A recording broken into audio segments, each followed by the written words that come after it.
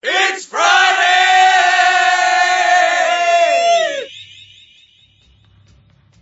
Okay, Tokyo, South America, Australia, France, Germany, UK, Africa. Here we go. Head on with Bob Kincaid. 3 hours of conversation, cussin' and a discussin' with America's only born and bred Southern liberal talk host. Head On with Bob Kincaid is brought to you each night by Coal River Mountain Watch. Coal River Mountain Watch invites you to become part of the solution, part of a sustainable future, part of the uprising against mountaintop removal. Coal River Mountain Watch, crmw.net. And now, from high in the hills of beautiful West Bicod, Virginia, here's Bob Kincaid on the Head On Radio Network. Well, howdy.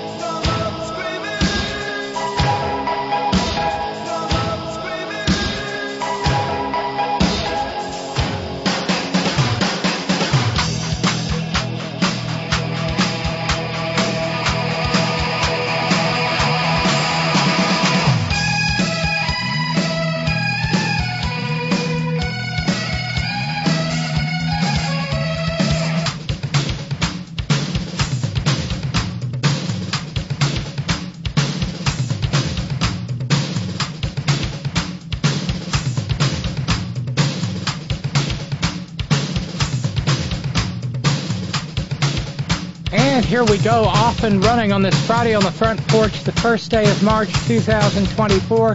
This is The Horn. Headon.live is where you'll find us on the interweb tubes. That's where you go if you'd like to be part of the merry, wacky, zany, real-time, madcap, multimedia extravaganza that is The Horn chat room in the 3 hours in which this program is live Monday through Friday, 5 to 8 p.m. Eastern Standard Time. Won't be saying that for much longer. 5 to 8 p.m. or 2 to 5 p.m. Pacific Standard Time, all time zones in between, and the Great Globe Round. And where if you pop in right now, you'll be greeted by the early arrivers. The early arrivers for this Friday on the front porch, the first day of March, being Theo and Squeaky and Kid Mark. Hey, y'all. And they'd be happy to see you. If you've never been to the chat room before, please feel free to pop right by if you're listening live. If you're a member of the podcast community, the podcasting crew, the overnight crew, among other different monikers,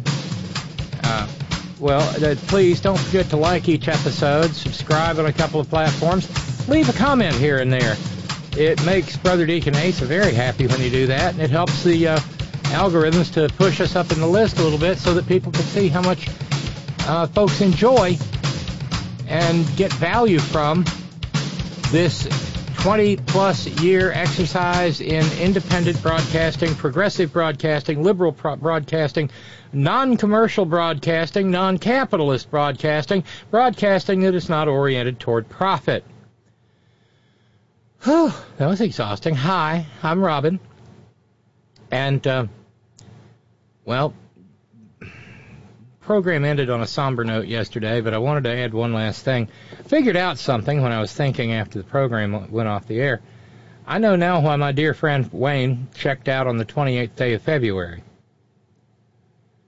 Because he realized, and he did not want to check out on the 29th, because then he'd only be remembered every 4 years. He had a fantastic sense of humor. But thanks for all your kind thoughts. He has been upmost in my mind, and I found myself really wanting there to be such a thing as an afterlife so that he and Gina can be together. But thank you for all the kind words. Thank you so much. And, the first broadcast day of the month is always Bruce and Karen's challenge. Memorial Challenge. They too were dear friends of the program. And so Chris in Germany and Ralph's and an anonymous friend double the first day's broadcast if we can raise $300, and I'm proud to say, well, that's a thing.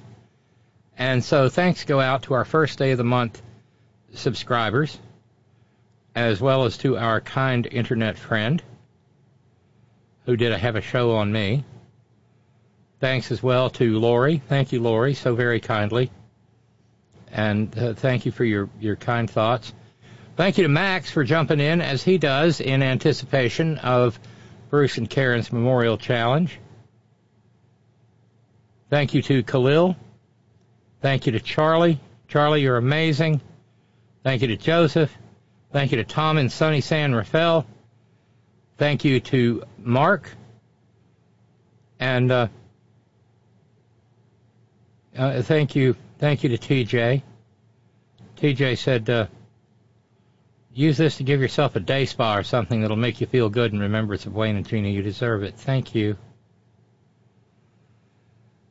Thank you, TJ. That's so sweet. Perhaps I don't know. Maybe I'll do exactly that and go and have a spa day tomorrow. That would be relaxing and wonderful. So the bottom line is, Bruce and Karen's Memorial Challenge is met, and that's fantastic. So for this first day of the first day of the month broadcasting for the month of March, well, howdy-do, we can have a Friday on the Front Porch that is fundraising free.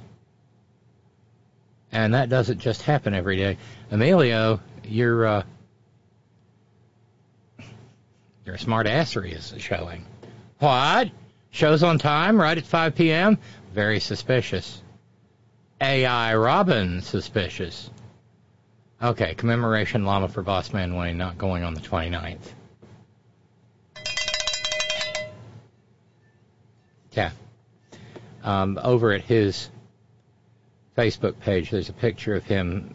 He passed away in the hospice house there at, well, in the greater Beckley area, the same place where my father passed. And there was a beautiful photograph of him surrounded with his grandchildren, and he was just oh my goodness. Oh, he had the biggest smile on his face, and it was just wonderful.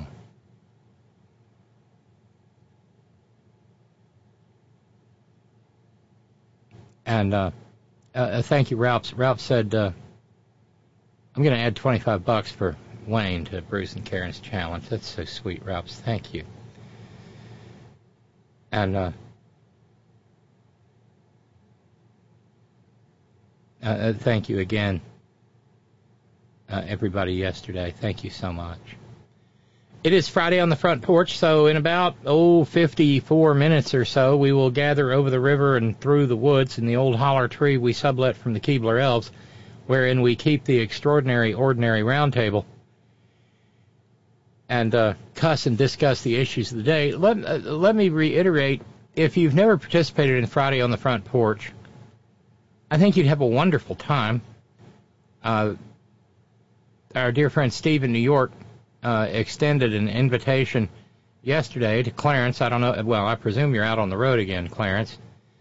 But you can always use the stress line to get into the Front Porch. You don't have to use Skype.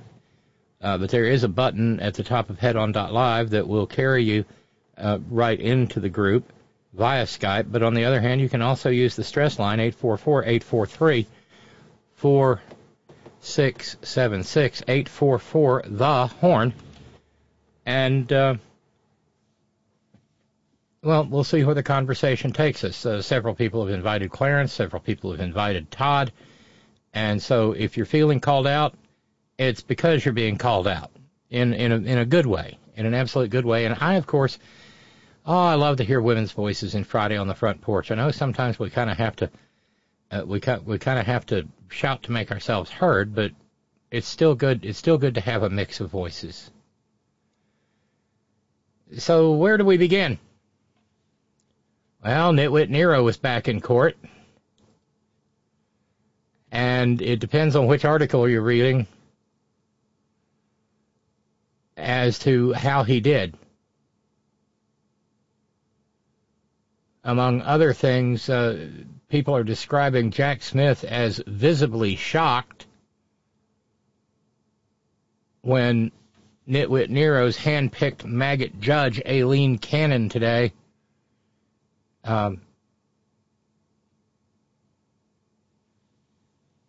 indicated she was not yet going to rule on the order, the motion to reconsider of the order she had previously made that publishes the names of sensitive witnesses and potential testimony, as well as material documentation in the case. But she was skeptical, as Anna Bauer of Lawfare pointed out, of the special prosecutor's claims that she has clearly erred, that it was clear error in ordering the publication of this classified or sensitive information.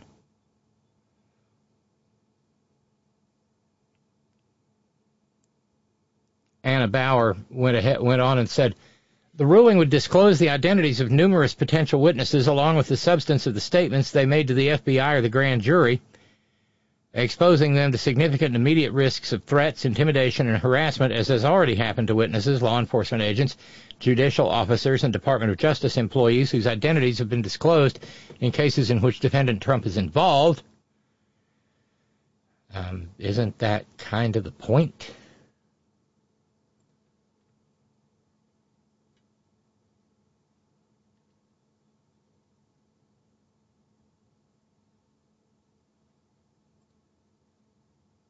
Yeah. Well, thank you, Brother Deacon Asa.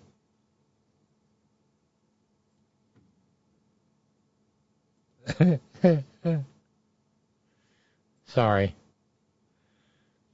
Long ago picture of Herb Cain there. At the beginning of every program, Brother Deacon Asa sends me a picture of Herb Cain to let me know that the packets are passing and the program's getting out. 999. Lee in New York says, March, the month with the start of spring, has arrived. Just saying, I know. And, well, the ramps will be up soon here, and the Molly Moochers will come shortly thereafter, and sometime about mid-April, the red buds will bloom, and the mountains will turn pink. It'll be magic. So let's get March off to a rousing good start.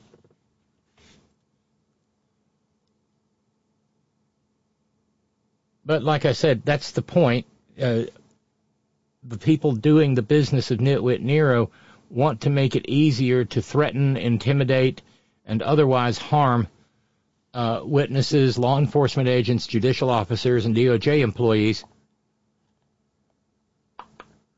And the proof is in the pudding insofar as that's already happened. And point of fact, let me see if I can get my hands on it here.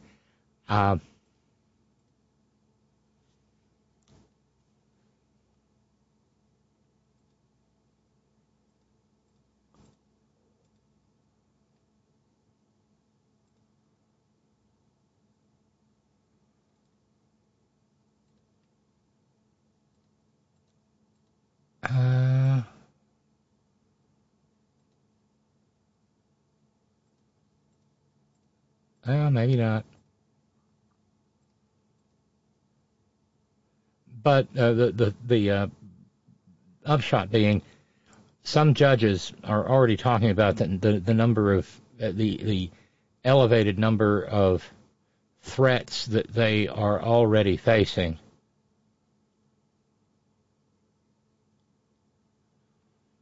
And all of this tracks in parallel with the criminality of Nitwit Nero.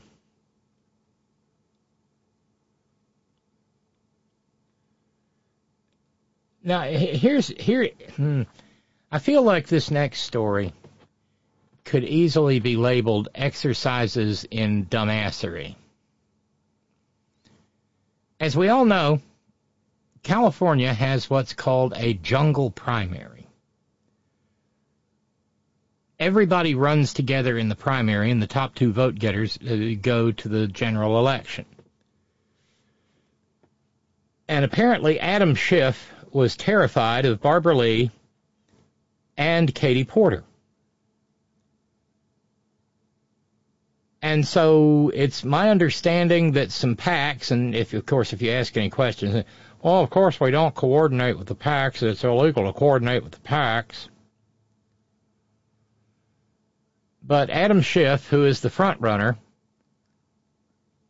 apparently thought it would be a smart money bet to have an absolute dipshit in second place behind him. And by absolute dipshit, I'm talking about the moral cesspool, the walking moral cesspool that is Steve Garvey, the former baseball player for the Los Angeles Dodgers. We talked about him a month or so ago. And so, lo and behold, the Institute of Governmental Studies at the University of California, Berkeley. Oh, suffer quietly, Berkeley. It happens to us in Berkeley all the time. But, oh my goodness gracious,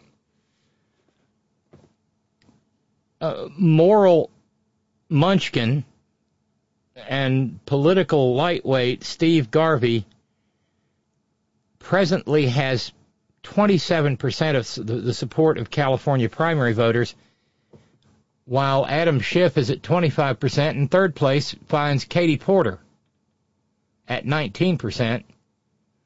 Barbara Lee is way off at just 8%.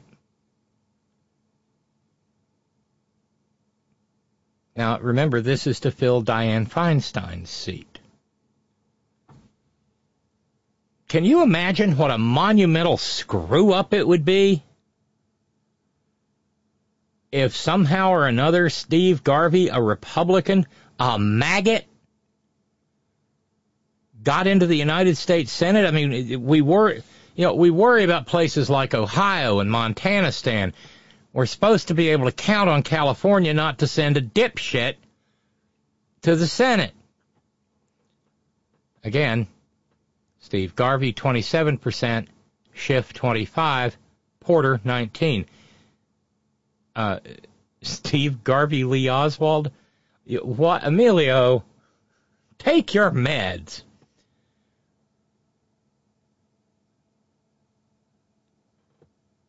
And Schiff is, to a certain extent,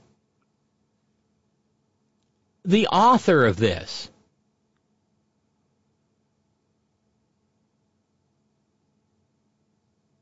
He's been elevating Garvey over the past several weeks, and the Berkeley IGS poll said it saw a large increase in support for Garvey over the same time period.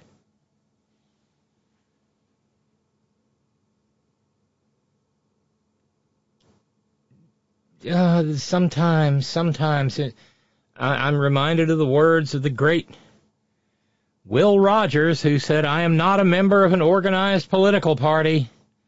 I'm a Democrat."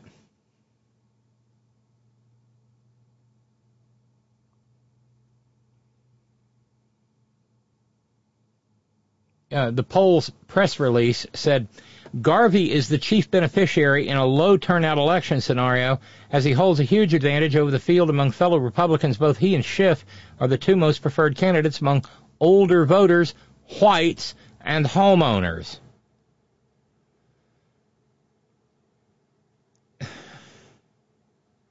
Y'all, it makes my liver quiver.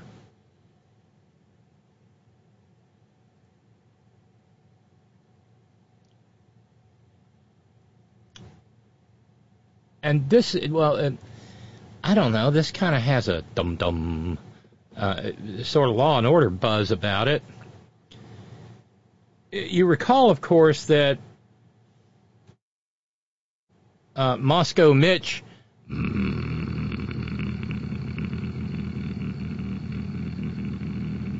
McConnell's spouse is Elaine Chao. She has been Transportation Secretary under Nitwit Nero and Labor Secretary under Dim Leader.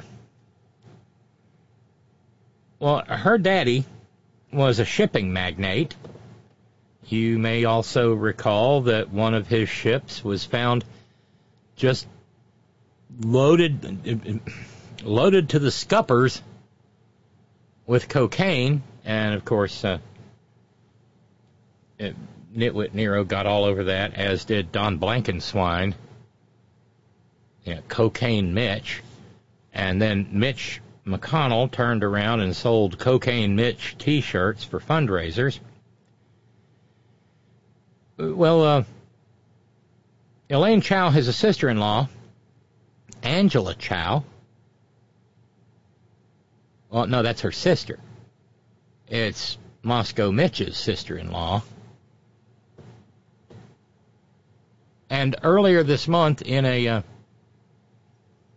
in an incident that the sheriff's office in Johnson City, Texas, the Blanco County Sheriff's Office says was not a typical accident. Well, Angela Chao is dead.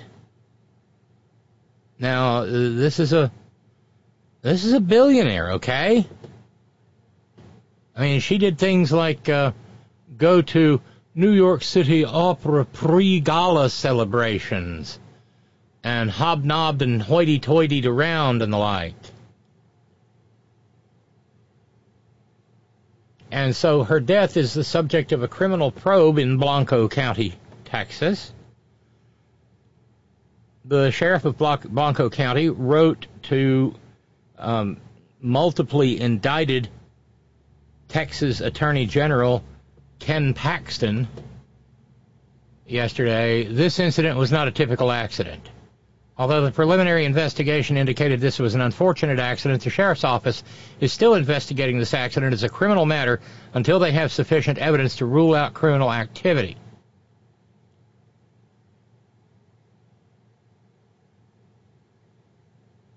She was found dead shortly past midnight on the 11th day of February, wait for it, after being pulled out of a car that had gone into a pond on a private ranch in Johnson City, Texas, about 40 miles from Austin.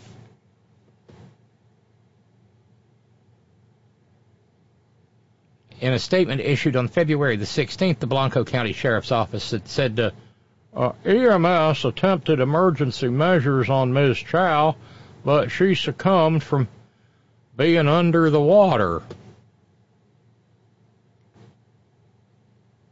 Any other practitioners out there with the working skill set of a practitioner, the art of word knowing, want to help me here? She succumbed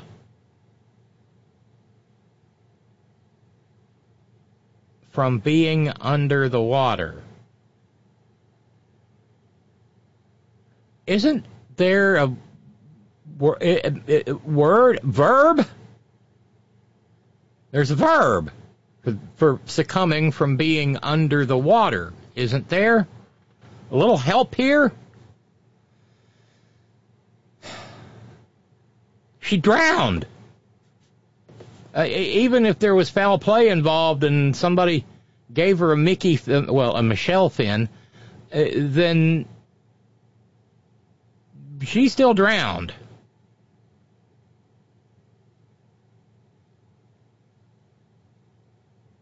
Now, the Blanco County Sheriff's Department. Yeah, thank you, Darlene. Darlene in Connecticut. How about she drowned? Ralphs, she drowned? Is this a case of just government doublespeak gone overboard, or do they not know the word drowned in Texas?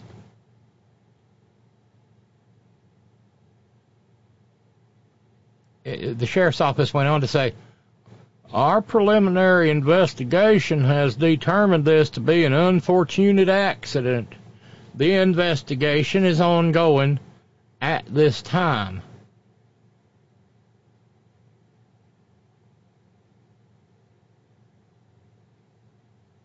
And the reason for writing to the multiply indicted Attorney General of Texas, Ken Paxton, was to ask whether it was okay if they went ahead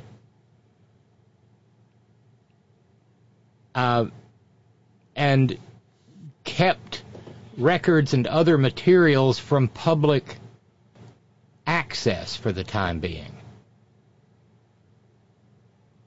But they said, once the investigation is complete, all reports will be released to all requesters. Would this be the case if someone else who was not a billionaire, had gone into a pond outside Johnson City, Texas, on private property and succumbed to being under the water?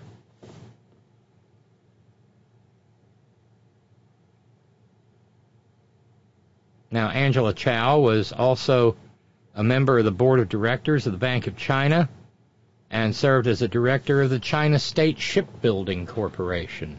China.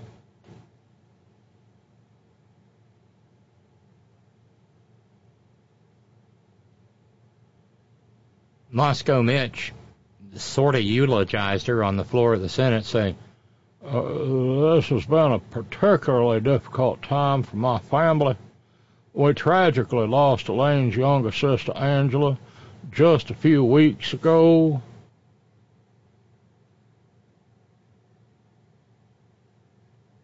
Her husband is a part owner of the Boston Celtics. He previously served on the boards of Facebook, Walmart, Marvel Entertainment, News Corp, and Dell.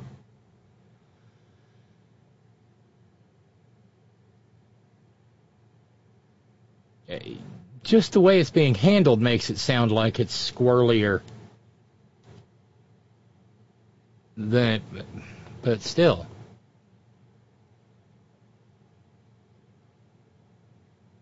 She is Elaine Chow's baby sister.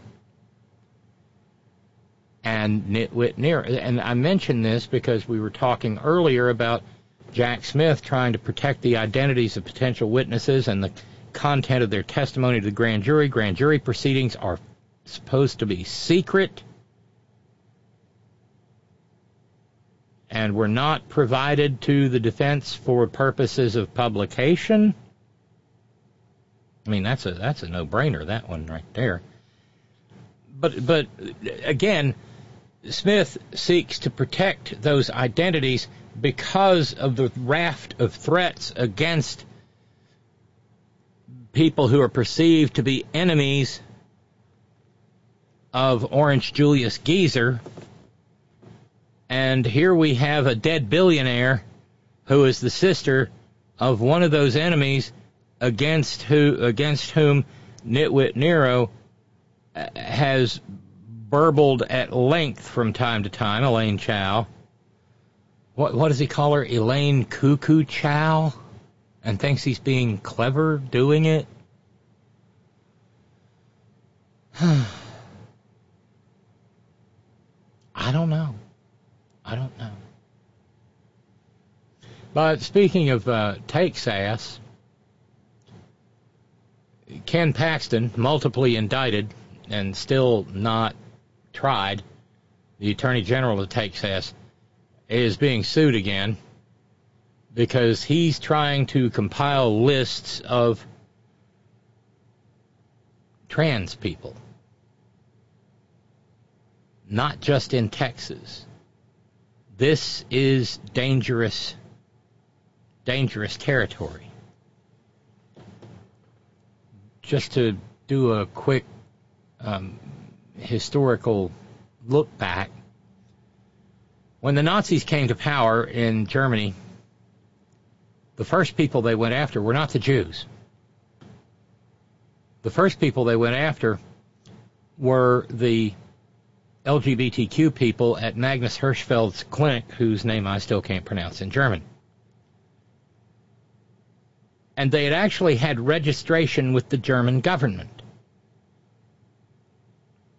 And the registration was for purposes of allowing, for the most part, trans people to live in their gender as they understood it.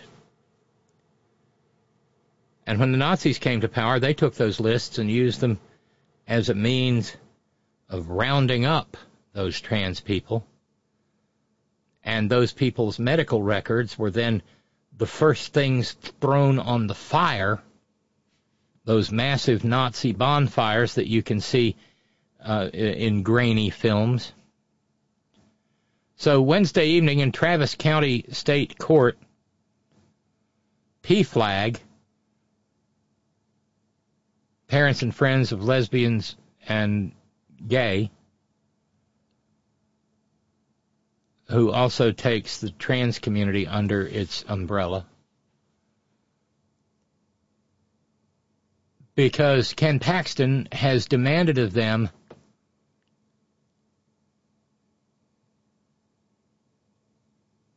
the names, the identities, the locations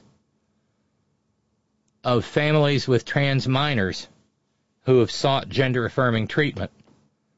Things like puberty blockers, hormones for kids over 16.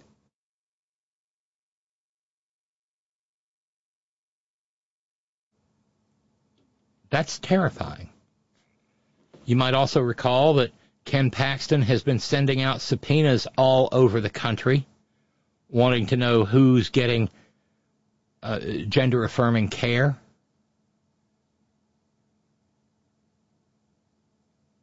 PFLAG is also a co-plaintiff in lawsuits that challenge the Texas ban on gender-affirming care for adolescents, as well as the demand by Paxton, crooked as a dog's hind leg, that Texas's Department of Children and Families investigate parents of children who are getting gender-affirming care for abuse. In both of those cases, PFLAG has already won preliminary injunctions.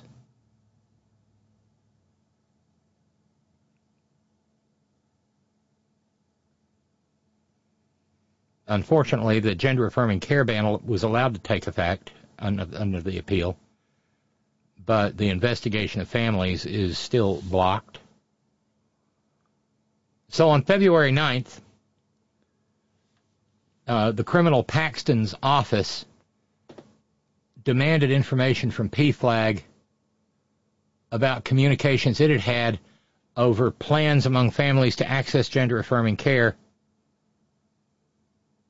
under the claim, and oh my God, this is tissue paper thin, that it was, it was related to an investigation into potential violations of the Texas consumer protection laws. They didn't really get around to saying what consumer protection laws were violated.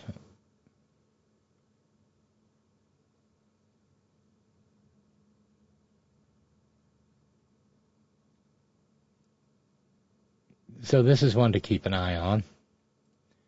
As is a bill that is making its way through the House of Representatives in Georgia that seeks to allow... I did not see this coming. By a 97 to 74 vote, the House approved House Bill 1105, and that allows the cops in Georgia, the cops in Georgia are legendarily awful. It would allow cops in Georgia to arrest anyone that they deem to have provided them probable cause to believe that they're in the U.S. unlawfully. The bill then allows them those people to be detained for deportation.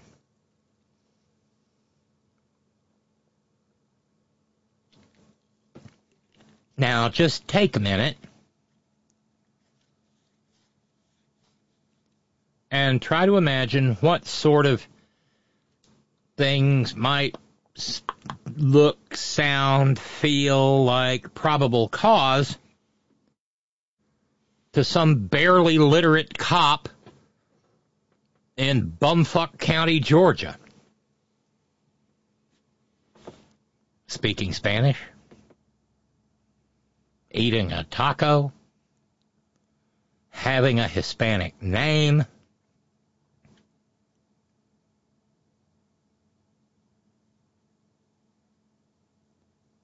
And this comes as, the maggot's god emperor, the orange skid mark, has been barking and grunting and hooting and moaning and howling and riding the dead back of nursing student Laken Riley in Athens, Georgia. She was 22 years old,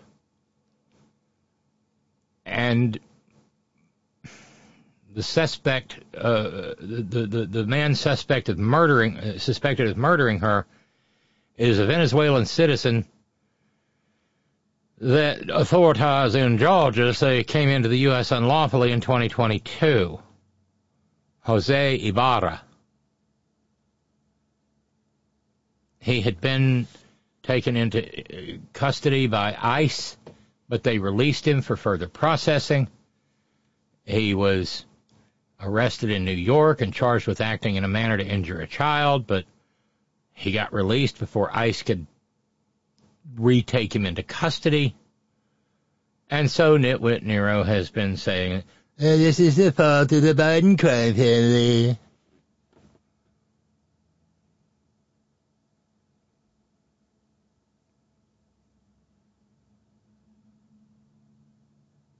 I mean, to a Georgia cop?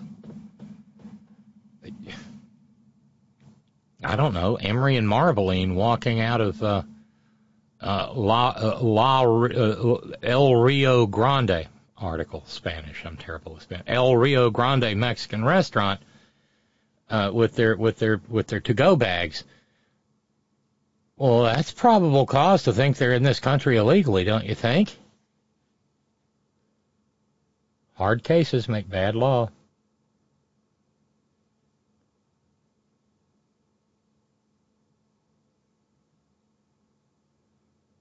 The Atlanta Journal-Constitution said that State Representative Jesse Patria is the sponsor of the bill, who said that, I worked on this for about a year, but it's got real important after Laken Riley's death. In other words, they've got a victim, and they're going to wave her bloody shirt.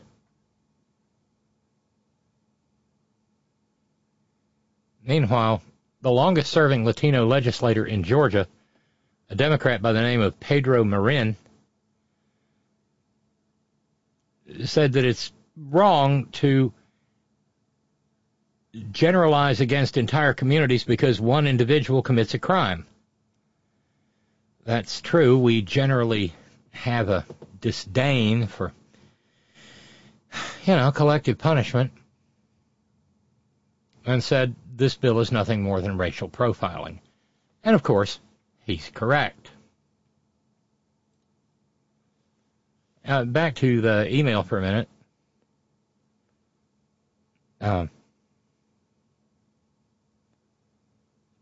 Bill Barick, Angela Chow. Let me see if I understand the circumstances of Angela Chow's death. If she succumbed to being under the water, does that mean her gills didn't work? Oh, billable. But still. I think you've got... By Jove, I think he's got it. Yeah, they didn't deploy. You know how it is with the amphibian lizard people. Just ask Alex Jones. Matt in San Francisco, the California Senate. It's concerning. Apparently only 8.2% of primary ballots have been mailed in, and Election Day is the 5th, Super Tuesday.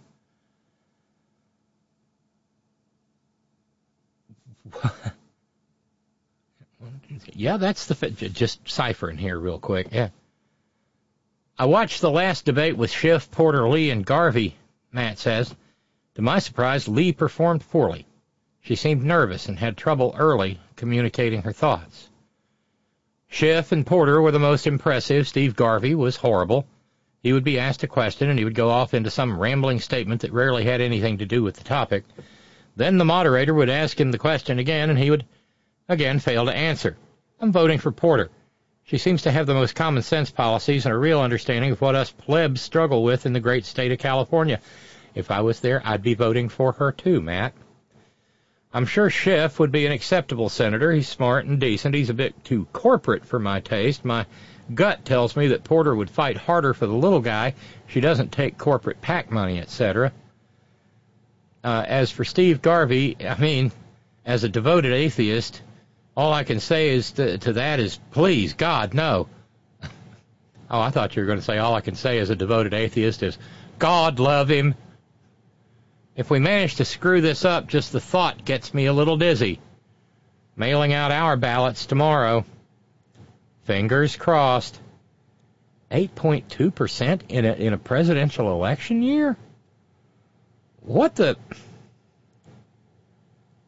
And as the article that I was reading from earlier noted, Matt, it's older Californians who are going to be doing most of the voting. So that vaunted youth vote, it remains, elusive. Dave in the Blind with a note.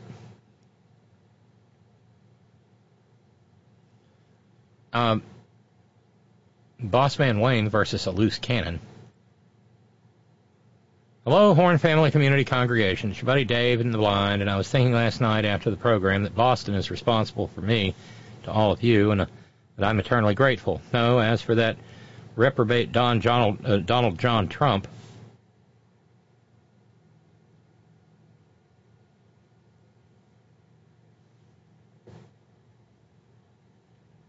defendant, it seems to me that this judge in Florida is just asking for the appeals court to smack her again. God knows she's not confident, but she's a Nitwit Nero employee. And I mean employee, not appointee. Remember, smile, laugh, and make fun of these bastards. We fight with the weapons the gods give us. Your buddy Dave in the Blind.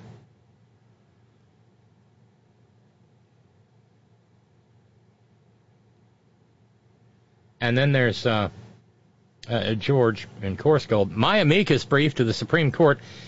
This court is like we're living in a John Grisham novel. Yeah, I think that's good.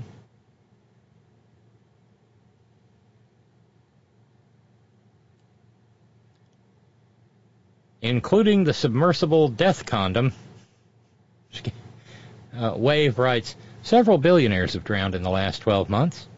Seriously, though, I made an allusion to the X-Files and the smoking guy and Morley cigarettes on Reddit earlier. So to honor Dune's opening night in IMAX, my God, what a movie. Plans within plans, hits within hits. This was a geo-global corp hit. Mitch tap dancing away with that terrified look speaks volumes. Speaking of the Texas trans morass, wait till Texas starts buying phone data from trans kids and abortion patients. Fuck.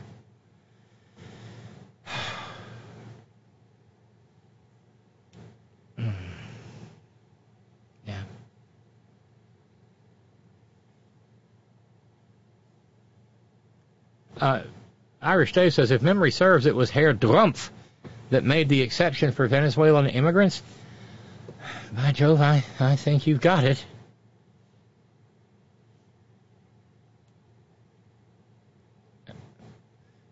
Ralph's Moscow Mitch. We lost Elaine Sister.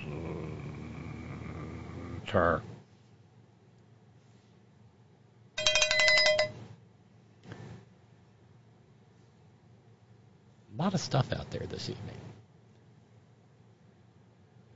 And since it's Friday, we have some positively meaningless news. Have you noticed that there is an entire nationwide kerfuffle over Wendy's and their pricing plan? That I think I mentioned this yesterday.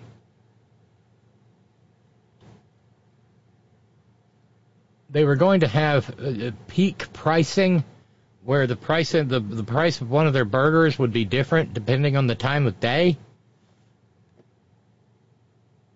That's a real marketing genius. And now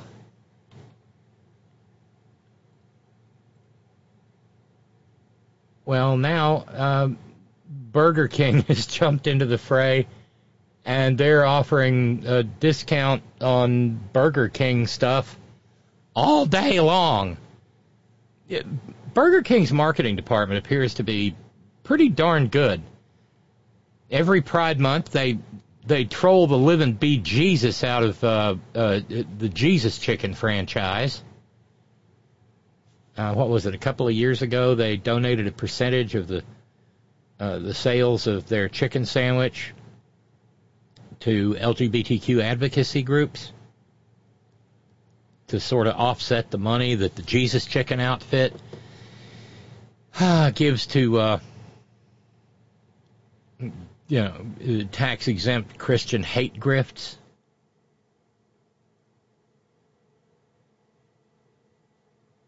Oh, and speaking of price changes, is that really what the... well, I guess we'll say that.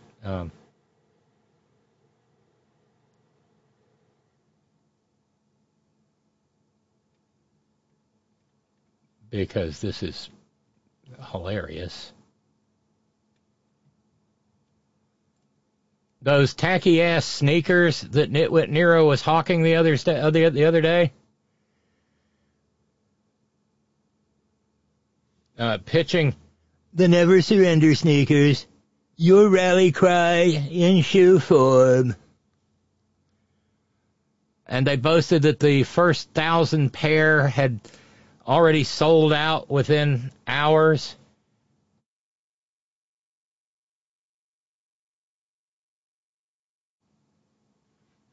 $3.99 a pair. Well, 2 weeks later, now, they're being sold for half the price. Democratic campaign finance executive John Cooper said, I wonder how many gullible idiots bought a pair of Trump's Never Surrender sneakers at the original $400 price. You can now find them online for under $100, LOL. Anyway, whatever price they pay, these MAGA morons will likely never get delivery. It's just another con, folks. Someone named Bob Clendenin said, the Never Surrender sneakers just surrendered 75% of their price. And even Frank Luntz over on the GQP side, the Never Surrender Trump sneakers have surrendered to the deep discount state.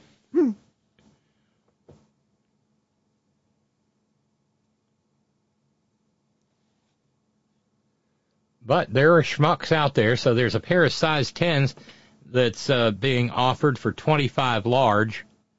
Pair of size 9s going for $2,024.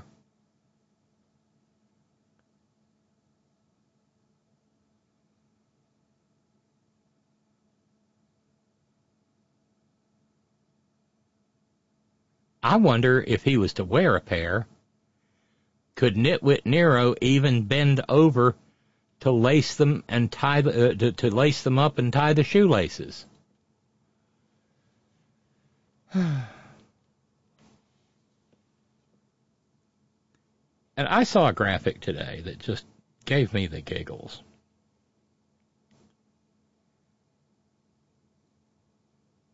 You know the Gadsden flag, what I refer to as the urine-colored snake flag?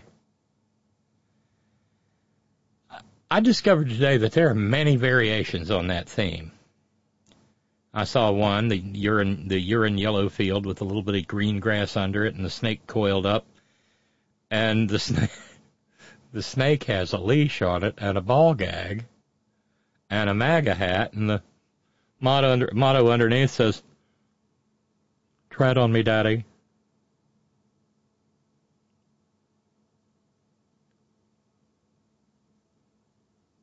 My favorite remains the patriotic snack with its tricorn hat on and its little buck teeth and its tongue hanging out one side of its mouth.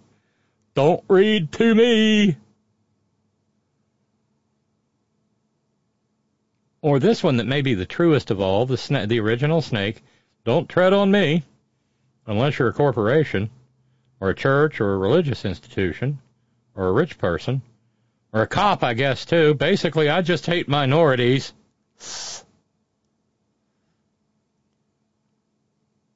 And then finally, the best one with the red and black diagonal flag, the top diagonal red, the bottom diagonal black, and a mongoose with a dead snake in its mouth that says, "I'll tread where I please."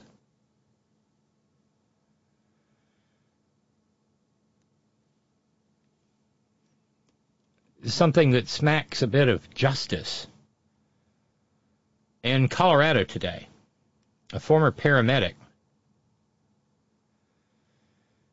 was sentenced to 5 years in the joint for his role in killing a wonderful young man named Elijah McClain. Aurora police had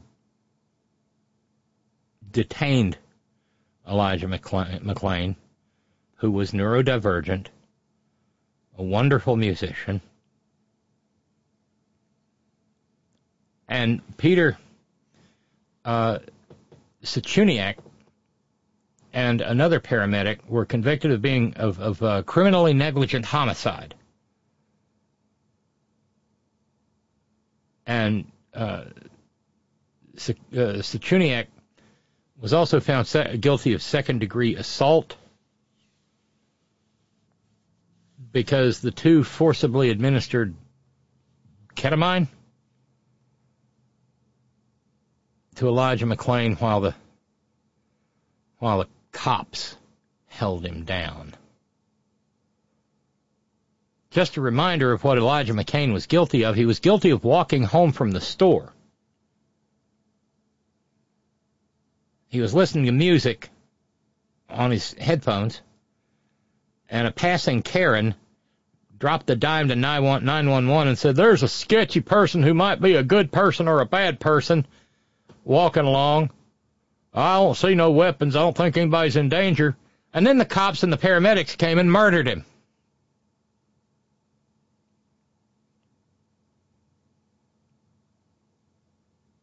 The first cop to show up was one Nathan Woodyard, and he basically jumped the poor young man and said he was being suspicious. Another Aurora cop, Randy Rodema, accompanied by Jason Rosenblatt, showed up and tackled the boy to the ground.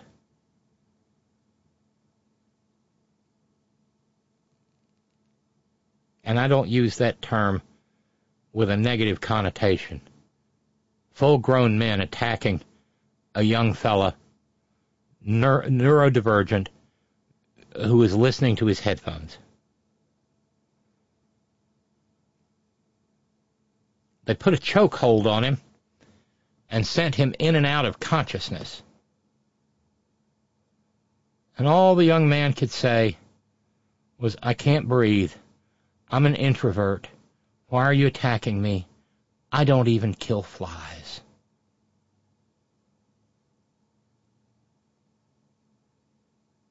They dosed him with 500 milligrams of ketamine when the appropriate dose would have been 325 milligrams.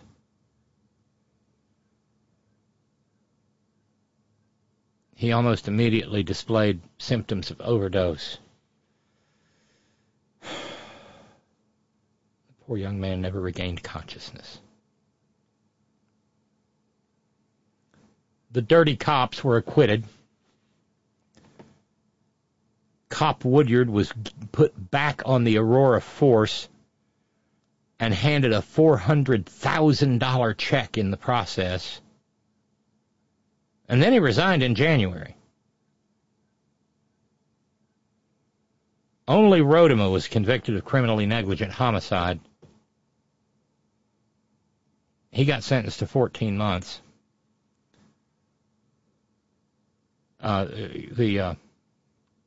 The other, Cooper,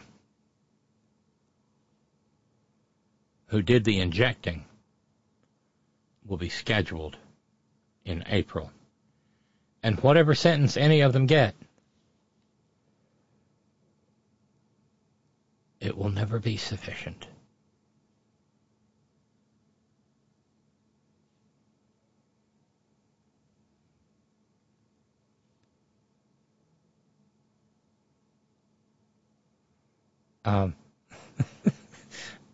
Okay. The undersigned represent the Keebler elves from whom you sublet.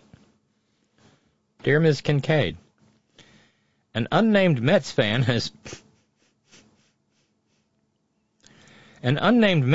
brought to our attention that you are in breach of provision 442.933 subpart B, page 812 of the agreement to sublet. That is, you have failed for each of the preceding 3 months to articulate an obligatory Star Trek reference at least 4 shows per week. As such, should you fail to promptly remedy this situation, we will be forced to increase the weekly subletting amount billed and due weekly from U.S. 10 cents to U.S. 11 cents, and to avail ourselves of any other remedies to which the elves might be entitled as necessary. Your prompt and kind attention to the above-described violation would be appreciated. Signed, Sage Todd of the John Wayne Law Group.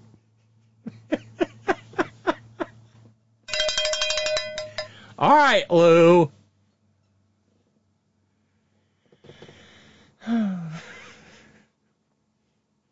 That's it. I'm in trouble with the Keebler elves. We're so screwed. And I'm still going nowhere on getting getting Keebler to return the ice raisin bars, damn it. As to the gilded sneaker age, Lee in New York, I think we're feeling silly this evening, aren't we? They went from sold out to, that's S-O-L-D, to sold out, S-O-L-E-D. And this resale market fell apart at the seams. Lee, you know where the door is, right? Yeah, you can let yourself out, right? Sold out.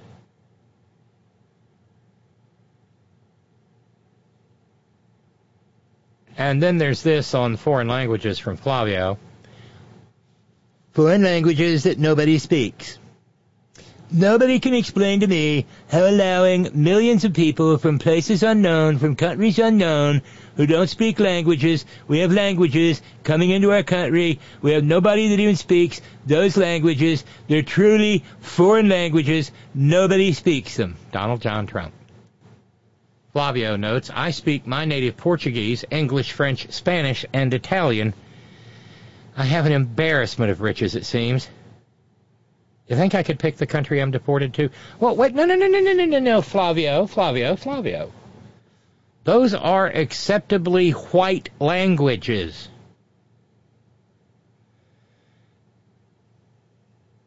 Nitwit Nero is talking about, languages that nobody even speaks those. I think he's talking about, Nahat and Otomi or Quiche Maya. Things like languages spoken, up the Orinoco River by the Yanomamo, or, for that matter, up the Congo in Africa.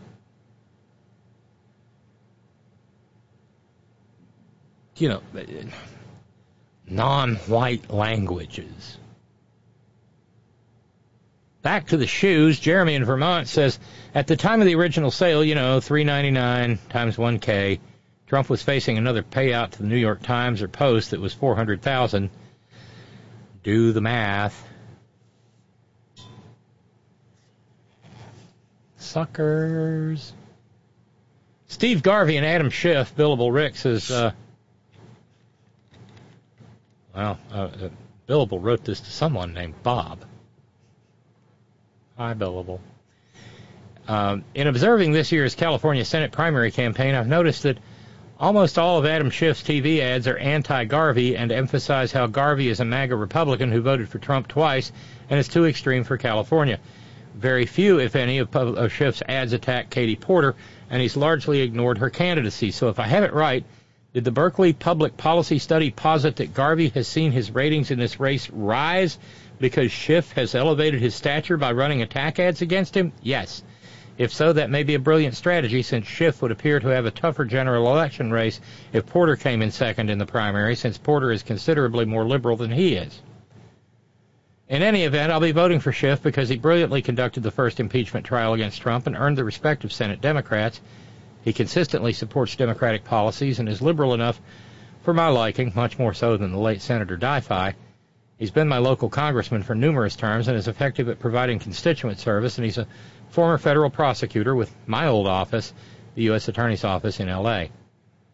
I seriously doubt whether Garvey will beat Schiff in the primary, but we shall see. I do hope that Porter finishes second in the race. It would appear to be anyone's race to win. The first to get to 30% will win the primary.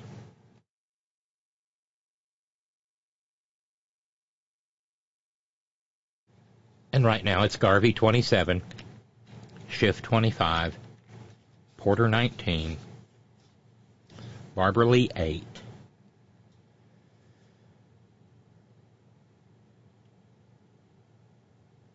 And just honestly, billable, the very idea of having Garvey in second place or first place out of the primary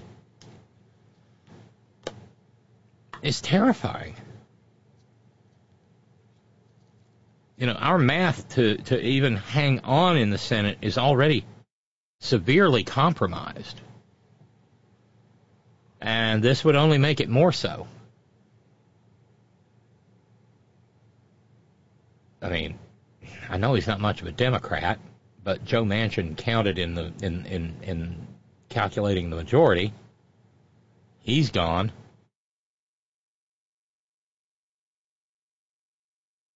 And whomever the Democratic nominee is in West Virginia is going to have a massive uphill climb, even though make West Virginia great big old Gouverneur Jim Justice and Baby Dog are having their property, their Greenbrier Sporting Club foreclosed upon for unpaid taxes, even though he's being pursued for unpaid taxes in places like Kentucky as well. And, of course, you know, Alex Looney Mooney, Maggot Supreme, is in the mix as well.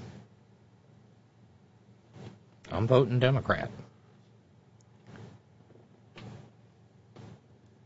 So that's... And adding California into the mix of things we're already worried about, like Montanistan and Sherrod Brown's seat in Ohio, because we got to pick up one somewhere just to maintain equilibrium for the absence of Joe to the Mansion born.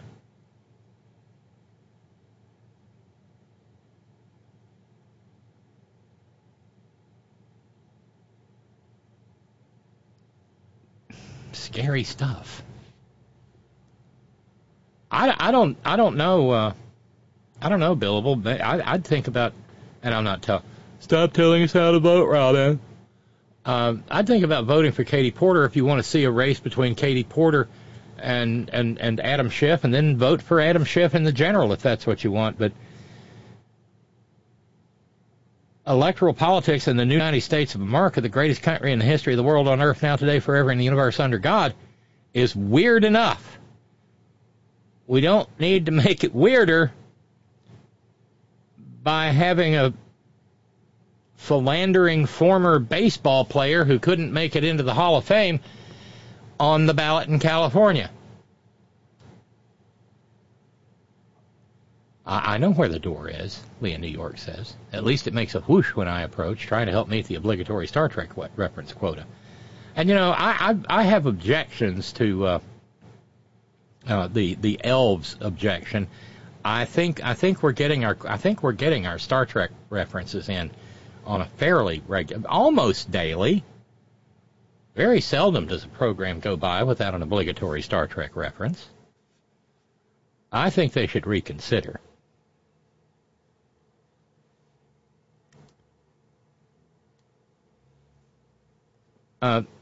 Lee adds, SCOTUS dilemma. This is their conundrum on presidential immunity. How can they rule that Nitwit Nero is guilty of nothing while Biden is guilty of everything? Yul Brynner voice. Oh, dear. 'Tis a puzzlement. Shall we dance? Hey, I can sing tonight. It's a fundraising-free Friday on the front porch. How exciting. The thing, though, with we talked about those 29 words in yesterday's program.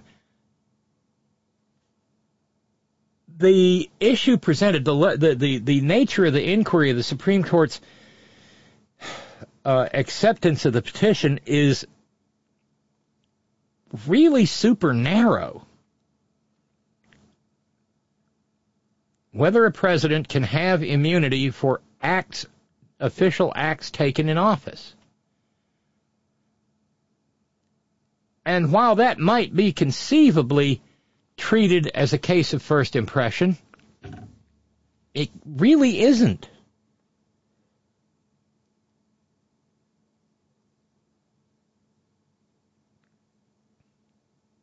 Although if there's no statute of limitations on starting an illegal war, maybe there'll be an amicus curiae brief from, I don't know, former President Dim Leader. You know, Nitwit Nero came into office and 1 million people died of COVID. At the beginning of this century, Dim Leader came into office and 1 million innocent Iraqi civilians died from an illegal war. That's 2 million plus people dead as a direct and proximate result of Republican presidencies in 20 years.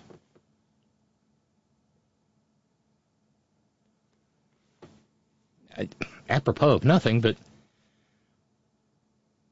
one might want to consider the fact that having a Republican president can be dangerous to 1 million people's health. But I'm struggling to see how even saying, yes, a president has some immunity for official acts helps Nitwit Nero. Because the stop the steal, all of that bilious garbage, those were all campaign events which are not by any stretch of the imagination official acts. Oh, well, thank you, Billable. Sorry for using that former guy's name, Robyn. Your email address still throws me off sometimes. So according to the poll that you mentioned, the undecided vote is 21%, i.e. 27 Garvey, 25 Schiff, 19 Porter, and 8 Lee equals 79%. That's astounding. Maybe I'll vote for Porter because Schiff seems like a safe bet to finish in the top 2 in the primary. I got to tell you, I'm not crazy about this jungle primary notion. It seems like there's too much room for mischief.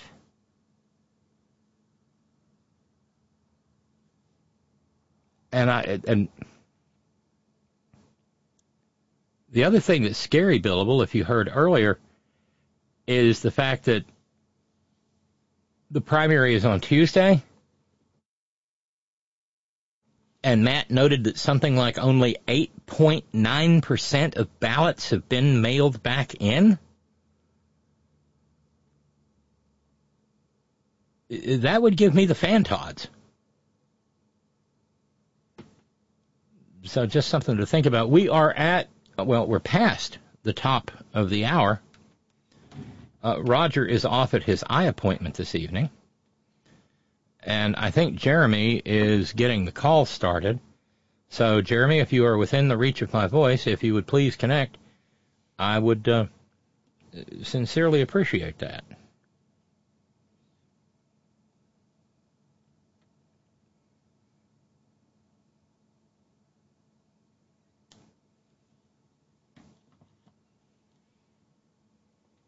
So, let me just take a peep in there. Oh, yeah, Bill, I'm sorry, Brother Deacon Asa, the no step on snack flag.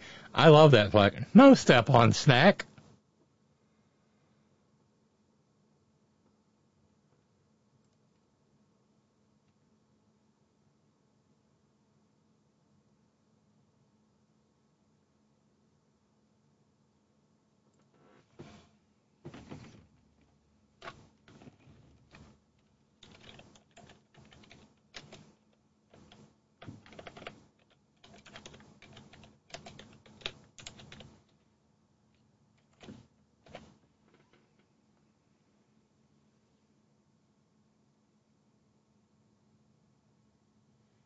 Just waiting for the ring through here.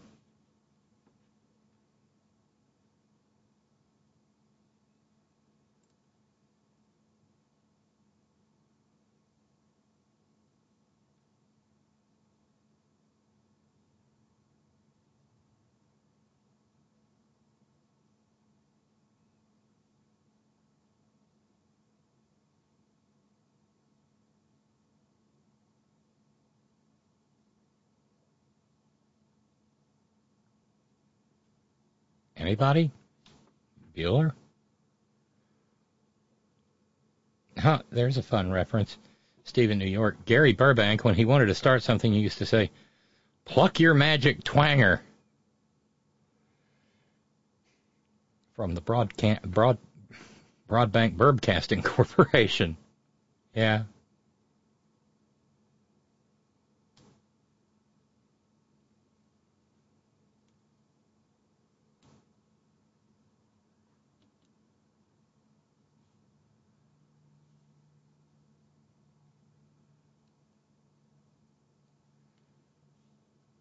Well, let's see if this gets... I'll try this.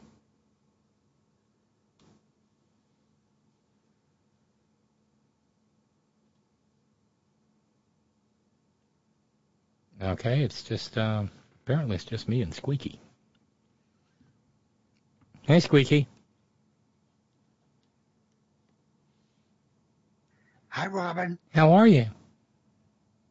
Oh, fine. We're going to have snow here tomorrow. Oh, fun. Under 3 inches. Pass. I'm actually kind of excited because Sunday is showing blue skies and 66 degrees, and Monday is blue skies and 68. I can feel my freckles already darkening. We're going to have a monster storm here. Blizzard up in the mountains. Blizzards. 3 back-to-back.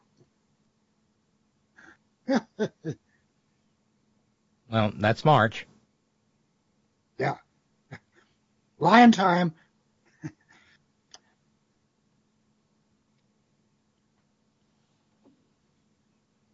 Kind of quiet in the room this evening, isn't it? Jeremy's here. Uncle Ruckus was here for a moment. Uncle Ruckus? We know who that is, don't you? Oh, I think I do.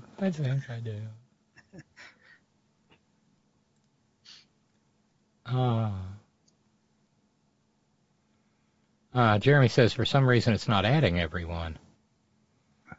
Huh. Oh, I got in.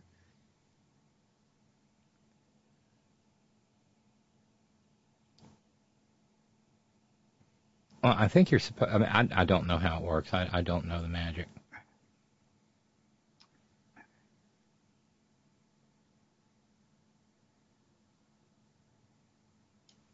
Well, there are 14 possible people on the list, I guess. But not everybody's here yet.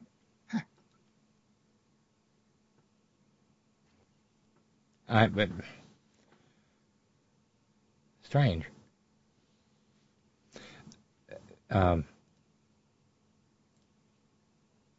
Check the date line on this. Yeah, this is fun. You know, they deposed Hunter Biden. And by the way, in Scott's memory, we have a new song. Jeremy's going to restart the call. Oh, okay.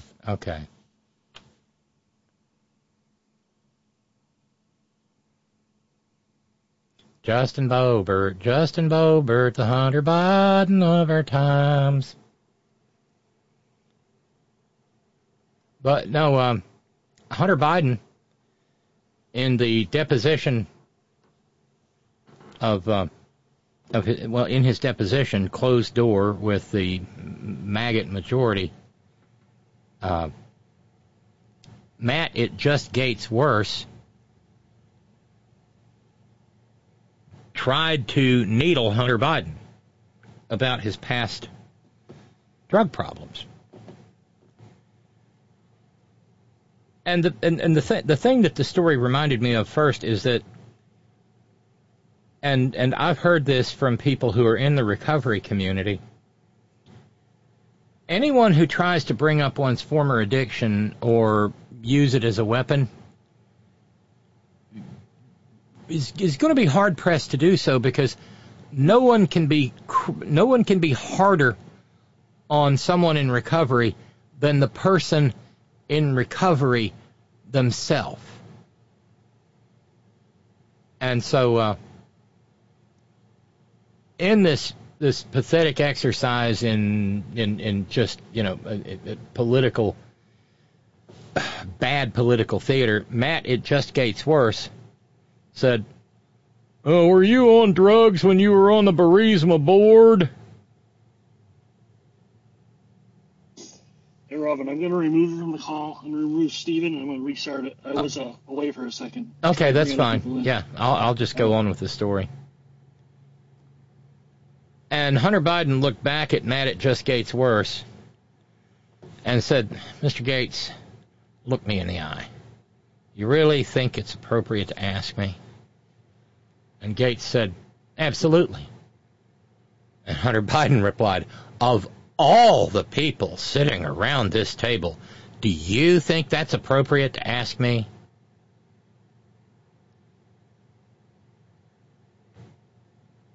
Because Matt Gates is a multiple DUI, abuser of hard-on pills and Red Bull, and Hunter Biden finally said, I'll answer it this way. I've been absolutely transparent about my drug use. Was I an addict? Yes, I was an addict. What does that have to do with whether or not you're going to go forward with an impeachment of my father, other than to simply try to embarrass me? It seems that Abby Lowell, Hunter Biden's counsel, has prepared his client well for all of this. But that line, "of all the people sitting around this table, do you think that's appropriate to ask me?" Because, the Ethics Committee of the House is there. Hopefully it works now.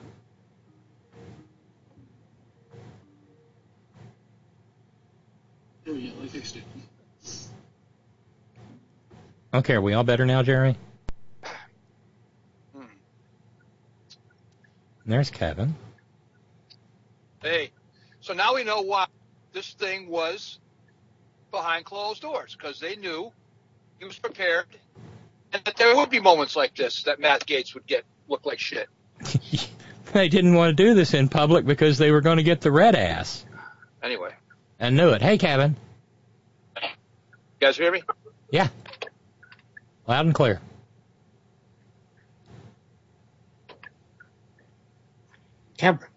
Jeremy's camera's on. Yeah. Hi, Jeremy. There went Jeremy. Sorry about that. We're all fixed now. That's okay. One of these days I'll get all dolled up and I'll get on camera too.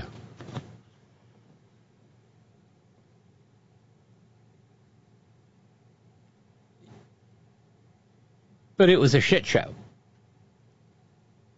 And the among other things, as Jamie Raskin pointed out, they were obsessed. The maggots were obsessed with speakerphones. I guess they expected, Hunter Biden to go and climb the telephone pole out back of the old Haney place. I don't know.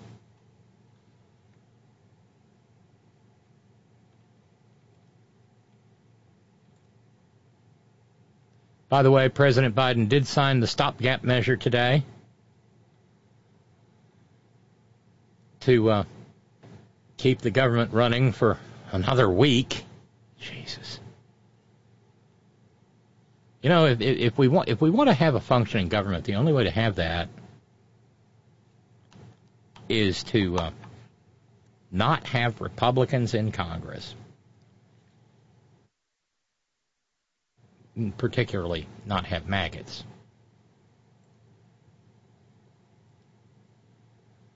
And now, because they are the Looney Tunes carcass, Comer Pyle and Jim Jacketoff Jordan are now claiming that the weaponized FBI arrested Alexander Smirnov to protect Joe Biden.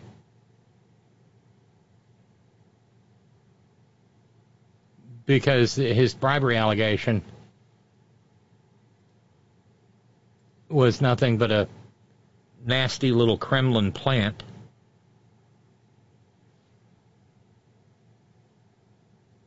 Writing a letter, Comer Pyle from Kentucky said, only after Mr. Smirnov reported that President Joe Biden accepted a bribe from a Ukrainian energy company in exchange for using his official position to oust the Ukrainian prosecutor general did the FBI apparently take a hard look at this confidential human source. Apparently he's doing a lot of work there. This is just another example of how the FBI is motivated by politics.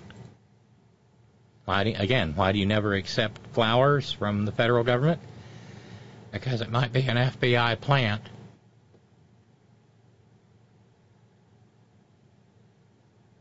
Grown. Oh, I know. It's terrible. I'm waiting for that whooshing sound of the Enterprise elevator door opening. But they can't or won't understand. Well, I mean, look, they're Comer Pyle and Jacketoff Jordan are square. I mean, they're both Pootie's corner men, or Pootie's their corner man.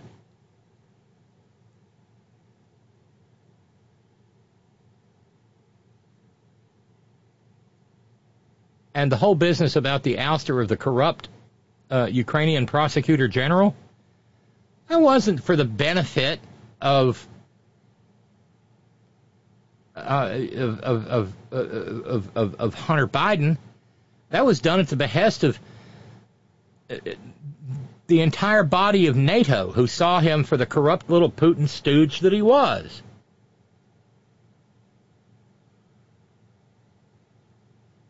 Who was it that had to be chased out of office?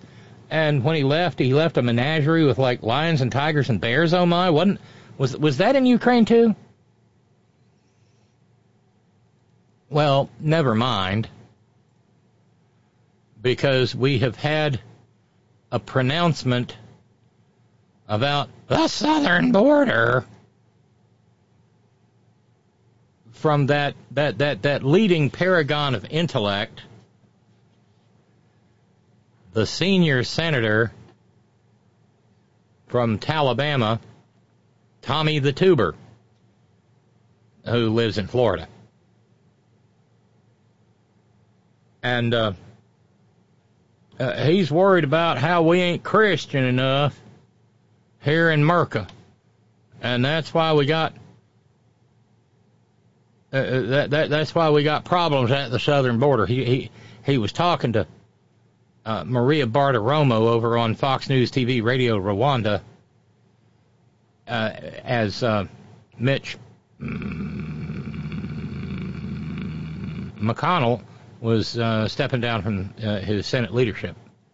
I mean, we're $34 trillion in debt, and even Republicans up here, 10 or 15 of our Republican colleagues have voted to spend all this money over the years, and when at a time we should be cutting money. Hey, I'm for helping people, but the federal government is not here to take care of every person in this country. We have to take care of the mentally unhealthy. We have to take care of our elderly, our veterans. Everybody else needs to go get a job. They need to get off that couch, but we're paying so many people. Maria, we have turned into so much of a socialist country headed to communism, no free speech. They're taking all of our rights away. We had Secretary Vilsack yesterday, an ag meeting in front of our committee yesterday, and I asked him about our farmers. I don't think he understands. Our farmers are in trouble. They are in huge trouble. They're going to go bankrupt. And what are we going to do? We're going to let Walmart grow our food? I think people think that's where it comes from. We have no common sense here. But we're going to let Walmart grow our food. No common sense. Well, maybe others may not have common sense. Tommy the Tuber has no sense. So yeah, where's the big government to throw him in the who's gal for his freedom of speech he broke? Right. I mean, he went on to say that we got to put God back in the government, but the government ain't. And I'm not kidding. Oh, this is one. He referred to the Judeo-Christian values of the United States. The Judeo-Christian values. How does he know they're not the Taekwondo for Christian values? But he said we can't put God back in government and our Judeo-Christian values right now because of all these my immigrants who know nothing about God. Hey, Robyn, I think that is hilarious, the way that he was saying government, the way that you always do when you're mocking these fools. It's very real. I mean, here's another clip. We need to ask God for help because our country needs help. We're in a tough situation right now. I'm right here in the middle of it. I get to see it every day. And you're exactly right. We live in a constitutional republic that's trying to do things without our Judeo-Christian values. And that's how this country was built. And we got to get back. See, y'all thought I was making it up. Our Judeo-Christian values. And our Kung Fu Christian everybody was Kung Fu values. Sorry. Hi, Carl. Hi. Hey, that guy couldn't be more wrong. I know, but... I mean, haven't they ever heard of the Enlightenment? We're of a certain age. Does anybody else remember the high karate ads? Oh, yes, I remember that. The high karate, yeah, the high karate Christian values, too. Don't forget them. Well, you know, I don't even think we were founded on Judeo-Christian. Yeah, we weren't. I mean, it was the opposite. I'm thinking. Yeah, I mean, people point to. Yeah, actually, we were founded primarily on what is referred to, and way back in the archives of Dr. Bill, it can still be found. The discussion. We were founded on what's called the Scottish Enlightenment, and that's people like Locke and Hobbes. And Calvin? No, not Calvin and Hobbes. But Montesquieu? Maybe I'm getting that name out of order, but no, the Scottish Enlightenment. And the reason I always remember that is because my great grandfather, back in merry old Scotland, was a publisher. His name was Alexander Kincaid, and he actually was the first man to publish the documents of the Scottish Enlightenment. And Jefferson read it, Franklin read it, Hamilton read it, Madison read it, John Jay, all of those wealthy white dudes. But no. Yes, Emilio, Alexander Kincaid of Clan Kincaid, there can be only one. You know what? I'm not. I'd love to, but I'm not gonna. I want a Toyota Highlander, the SUV, because I saw the most hilarious decal. Somebody who owned a Toyota Highlander had put a decal with 4 people with no heads and 1 person with a head and a sword, and it said, there can be only one, and they had put it right over the word Highlander on their Toyota SUV. Would that just be perfect? There can be only one. But let's go back to Tommy the Tuber just for a minute, now that we all know I was not making it up and just funning around that he said Judeo-Christian values. Do things without are Judeo-Christian values, and that's how this country was built. And we got to get back to that. If we don't, we won't make it. The biggest thing right now, I will tell you, is what's going on at our southern border. When you've got a country without borders, you don't have a country. Again, it goes back to one thing. God is not in this building. We've got to get God back in this building. We've got to get God back in our country. We've got to get the God back in the nuclear family. We have to get moral values back into our country. And you can't do that when you have a million people every couple of months come into this country that know nothing about God, that know nothing about our laws and Constitution. Yeah, we got that. They know nothing My about God. Oh, I know, Carl. I mean, the Catholics that are coming from the south of us don't know anything about God? Well, right, because they're Catholics. Mary worshipers, okay? Mary worshipers. Idolaters. Well, I think it's pretty scary that people are going along with this. The American people, a lot of people in the United States, even good people, believe that we were founded on Judeo-Christian principles. And they just nod their heads and go along with it. And, you know, sooner or later, we're going to end up in a theocracy. Because they've never been taught better. Exactly. I mean, there is, you know, American history is an actual real thing. And people like to pretend that, or they like to think they know. They don't know. Yes, exactly. No, they don't. I mean, as far as they know, George Washington sailed the ocean blue in 1492, and then Abraham Lincoln freed the slaves, and yeah. I mean, how does his mind jump from complaining about immigrants to God? I mean, there's not even a connection there. God is not in the room?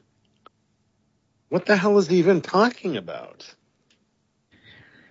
Yeah, it always seems that God is very squeamish and feeble. You can repel him real easy. But the idea that these people are walking thousands of miles with the meagerest of possessions on their backs, and I'm pretty sure they're praying the whole way. Oh, yeah. Am I missing something here? No. Yeah, it just doesn't make sense. And as Randy Radar points out, and it's an invasion, you know, with uniforms and guns and everything. Yeah. Speaking of guns, yes. I have a slight update for everyone. I don't know if everyone remembers, last year this made national news. In upstate New York, I think it was around Halloween, sometime in the fall, a group of kids pulled up the wrong driveway, and a girl got out, and the homeowner shot her dead on the spot. Yes, wasn't that in Pennsylvania? No, that was upstate New York. Oh, okay. He was sentenced to 25 years to life today, the maximum he could get for it. Good. So, there you go. Thank you for that, Jeremy. It's nice to have, you know, something that smacks a little bit of justice. Billable Rick has awarded me a cowbell for my inadvertent reference to Calvin and Hobbes. It's important to me that y'all get my little jokes, you know, off the cuff and on the fly. Thank you, Billable. And oh, Darlene, but still. Love you. I know this is very bad, but I guess those Judeo-Christian values didn't help Angela Chow. Oh. The llama is almost comatose, Darlene. Bad connecticution. Bad. Matt in San Francisco, Tommy the Tuber. I'd like to watch a debate between Tuberville and Trump.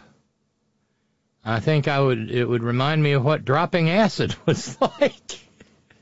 Yeah, the brown acid. Don't. The stuff that was from Woodstock. But would that be a debate? I mean, I don't mean to take the program into the gutter halfway through it or anything, but wouldn't a debate between Tommy the Tuber and Donald Trump just be the sound of Tommy unzipping Nitwit Nero's fly, followed by a lot of slurping noises? I mean... Oh, that doesn't bother me. I'm a denizen of the gutter. Apparently a lot of us are. I complain when we leave the gutter. I belong there. I mean, wherever you call home, right? Yeah. Well, speaking of God, do you guys ever watch this YouTube channel by this guy named Owen Morgan? I've never heard of him, no. Well, he's really great because he breaks down like a lot of religious leaders, what they're saying and stuff, and points out their inaccuracies and things like that. And I saw a video today of his where he had there's somebody that's like from Kenneth Copeland's little gang or whatever. And there were these guys and they were discussing how Hitler was, such a bad guy and blah, blah, blah. But boy, would it be great if we could get a good guy who did what Hitler did. If a good guy can do that. And the other one's like, yeah, it's a Christian. And I just thought, my God. It's frightening when you look at what too many people in this country would be happy to turn this country into. Yeah, they don't mind a dictatorship. It's really scary to me. Well, they don't mind it because they don't think it will touch them. Exactly. And they don't think a theocracy will touch them. But let's wait until these adulterers get stoned in the middle of the street. See how they feel about it then. Exactly. Oh, gosh. Cheerful. I know. Little ray of sunshine, right? Call me Mr. Cheerful. Lee in New York says, American history. On I Love Lucy, Ricky said that he only knew Columbus discovered Ohio in 1776, but the truth is that new citizens know American history and government far better than those native born, and that's absolutely true, Lee. People who get naturalized in this country actually have to take a test. That the vast majority of Bubbas and Emerys and Marvelines would probably flunk outright.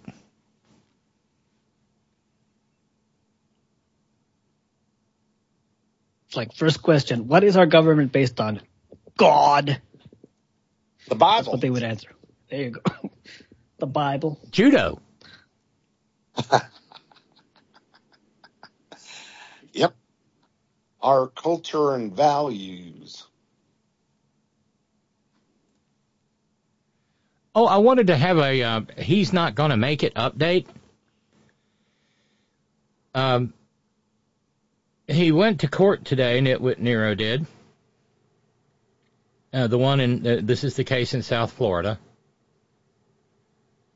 And CNN's Caitlin Palance reported he kept closing his eyes during the 5-hour hearing. Trump appeared to grow impatient by 3 p.m. just before the 5-hour hearing's end, shaking his head as prosecutor David Harbach stood up to deliver his closing argument. He barely looked at Jack Smith.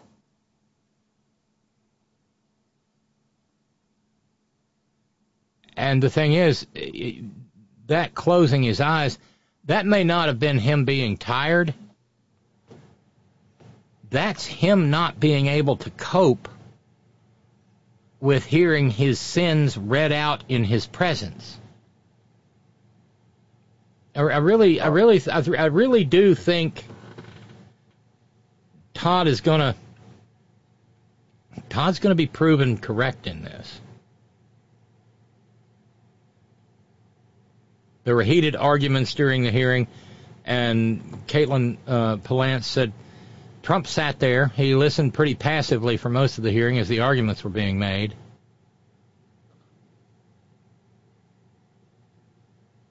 But then he began to close his, and we've been there, you know, where it's just like, but he's got a lot of this in his future.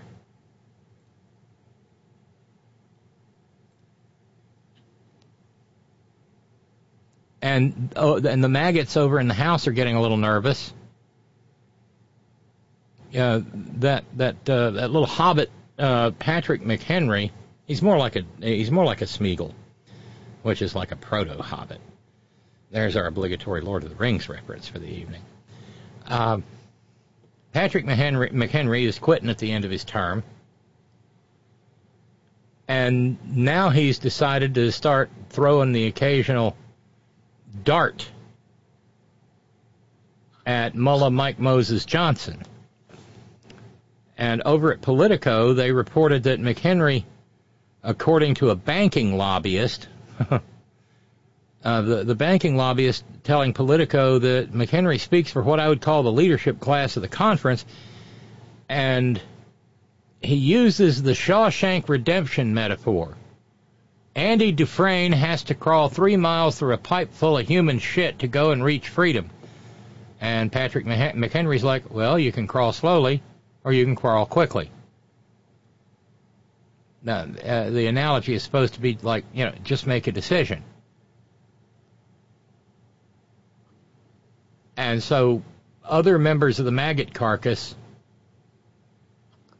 are beginning to fret about, well, maybe Patrick McHenry is more dangerous than he seems. He used to call himself a bomb thrower. Other people used to call him the GOP attack dog in training. And now, after the whole Kevin McCarthy debacle, he's on the outside looking in with Mullah Mike Moses Johnson.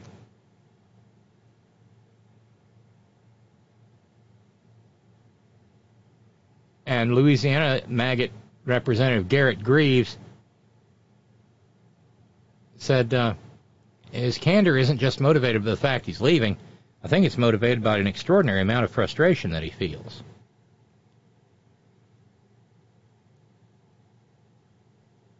And McHenry said, I've been around leadership decisions for quite a while. I've never been bashful about sharing my views, either in the room or outside the room, and what I'm saying is obvious to a majority of the House Republican Conference.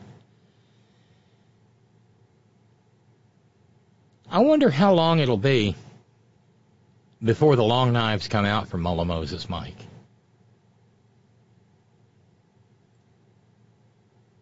It seems like it's not. It seems like that day is bound to be coming.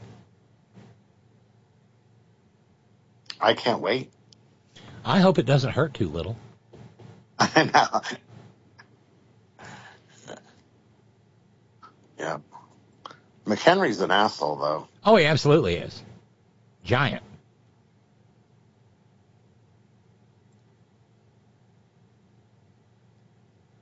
And I find this one kind of funny. Wait, eyes closed? Lee in New York says, you mean like toddlers who cover their eyes to pretend that if they don't see it, it isn't there?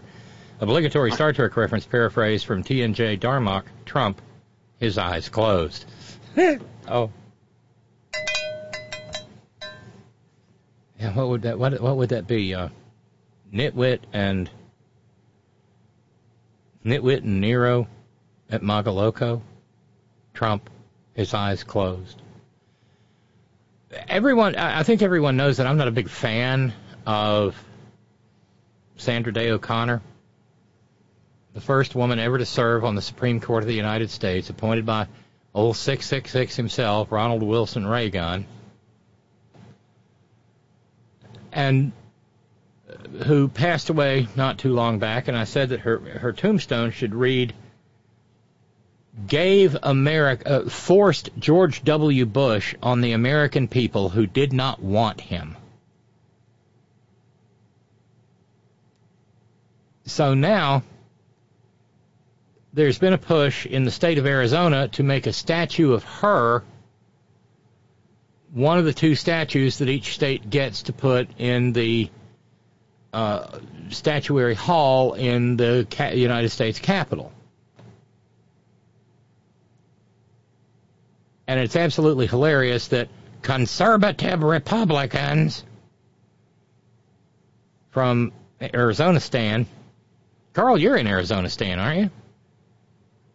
Oh, yeah, everybody loves her here. Well, Representative Alexander Culloden, there are places you can go and get a high Culloden, and it'll clean you right out. Representative Alexander Culloden of Scottsdale said, "We cannot allow the distinguished members of this here body to have to suffer walking by such an undistinguished jurist when they enter here in the morning." Oh, God. But it wasn't going in the state capitol. It was going in Statuary Hall in D.C. And, yeah, of course, that doesn't make any difference to him, though. And Alexander High Culloden said that she was a horrible Supreme Court justice because of how she ruled on abortion and affirmative action. And I had no idea that there was a place in Arizona stand called the Santan Valley, but they got a representative named Neil Carter. He said that Sandra Day O'Connor was the worst thing that happened to the federal bench. "I believe that we should honor people, things, and institutions for their merit, and not merely because they come from this here state." I added the here.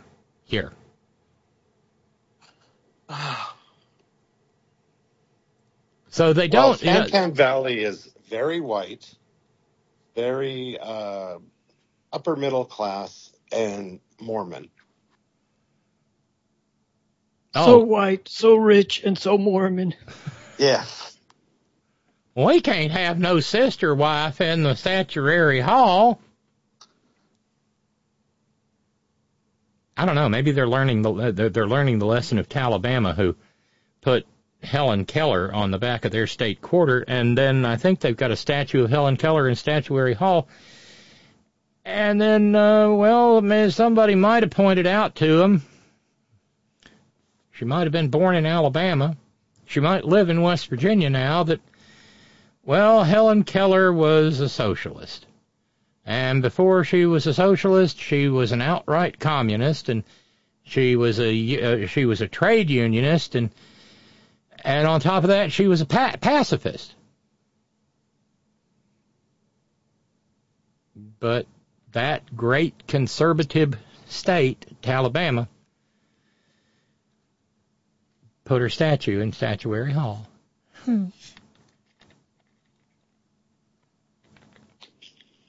I think maybe one of the reasons they don't want the statue more than any other is because of a bill that was signed into law by Joe Biden for statues of both Sandra Day O'Connor and Justice Ruth Bader Ginsburg. And there's $500,000 that's been appropriated for the statue.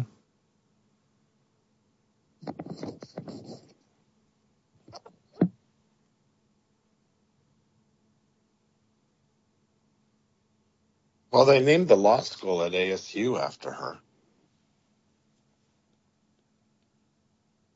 Which I'm not surprised. I mean, George Mason University has the Fat Dead Tony Scalia School of Law.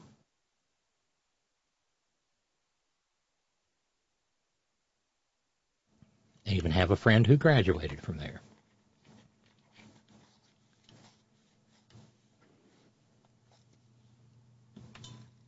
But I love the fact that they think she was too liberal, when in fact she is the person, the woman, who handed us dim leader against the will of the American people.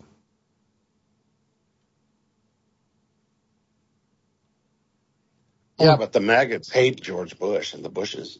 Oh, sure. But they sure did love them when they were slaughtering brown people to the tune of more than 1 million human beings.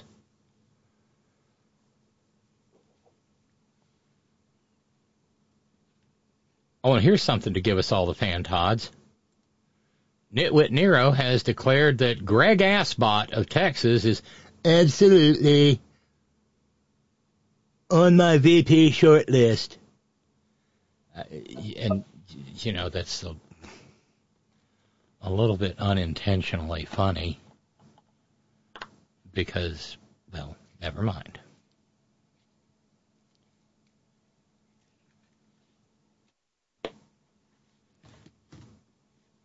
The story came from the Texas Tribune and Matthew Watkins.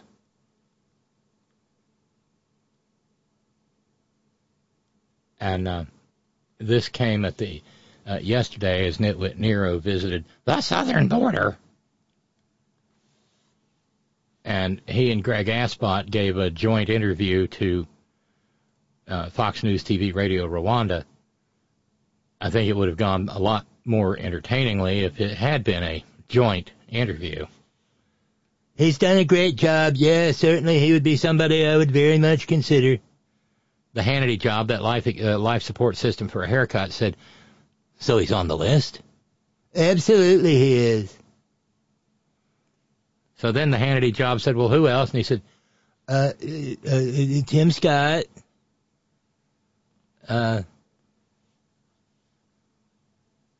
Tim Scott.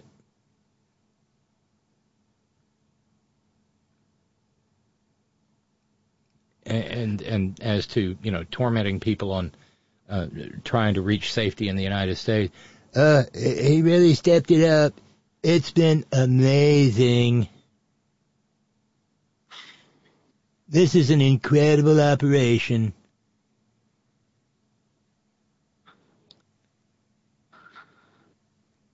But then maybe Greg Asbot doesn't want the job. He said, I'd rather be governor of Texas. I think you're doing well. I want to keep you in Texas.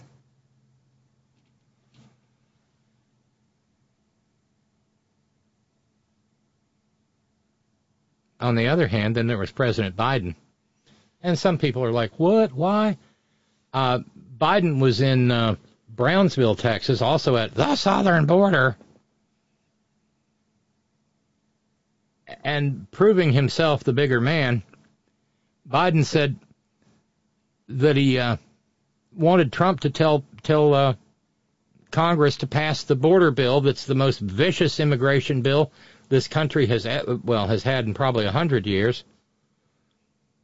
And Biden said, instead of telling members of Congress to block this legislation, join me or I'll join you in telling the Congress to pass this bipartisan border security bill.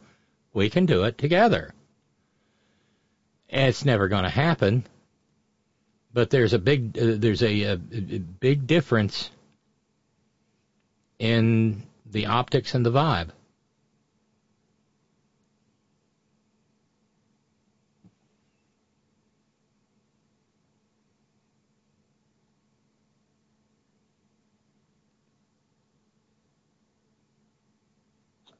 Well, I live in a border state, and it doesn't seem to me like there's caravans of people migrating into the United States. Well, it's you know, every presidential election year, there's a caravan.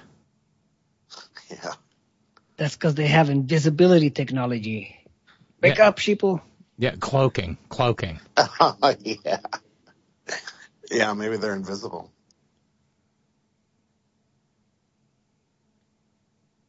I mean, these are the same people that, you know, think that JFK is alive somewhere, so. And JFK Jr. Yeah. Oh, God. We're in trouble. Yeah, I can't just I can't just wallow in fear, frustration, and grief. By the way, Darlene in Connecticut said that Asbot shortlist crack was not funny, Roxanne. But who am I to talk after my in poor taste Angela Chow joke? Well, I mean, quid pro quo, right? Quid pro quo. There is no quid pro quo. Matt in San Francisco says Trump and Biden, if you listen to what the two of them said at the border back to back, it really highlights how one man is decent and one man is knuckin' futz. I don't think we're going to have any trouble figuring out which one's which.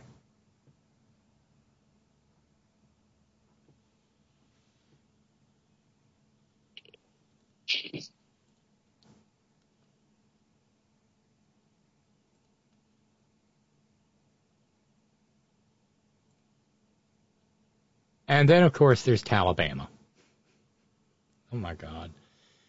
Now that the Chief Justice Tom Parker of the Alabama Supreme Court has, and referring to the book of Genesis 40 times and God 80 times, declared that frozen embryos in test tubes are actual children, I guess they're just in there licking their little microscopic snow cones.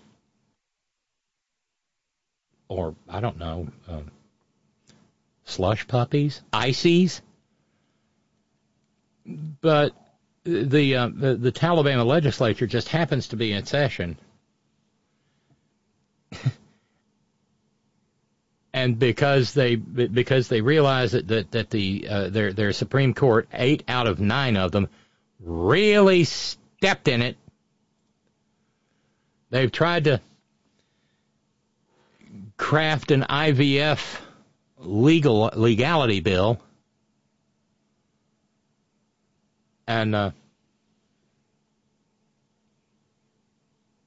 they've introduced a bill that would shield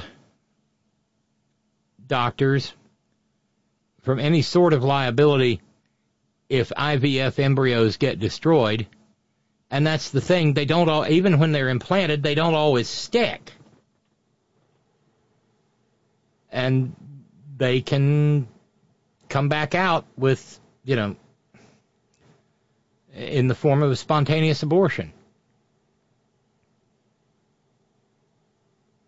The bill will probably pass,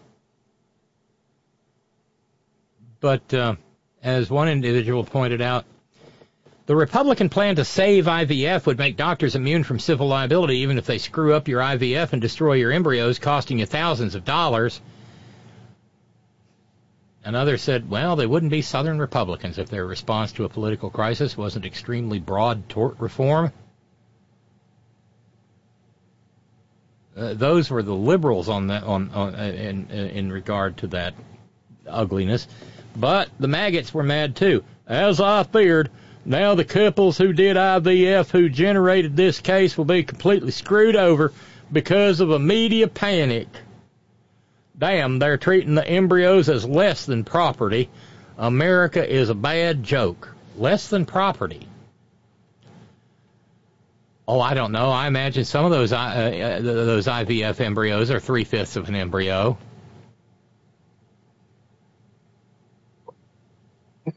Hello there, Robyn. You hear me? Yeah, I do. Hey. Hey. Good evening, everybody. Well, maybe they shouldn't have been so backcraft crazy and make that declaration in the first place. I mean, what do you think people are going to do? Well, but Tom Parker was just doing the bidding of Jesus with 7 other members of the court. And remember that, and I don't see anybody mentioning this, Kevin, but the fact of the matter is they were interpreting a wrongful death statute from the 19th century when there probably wasn't even a microscope in the entire state of Alabama. Oh, right. Oh boy. You sound like Sam in the original Quantum Leap. Oh boy.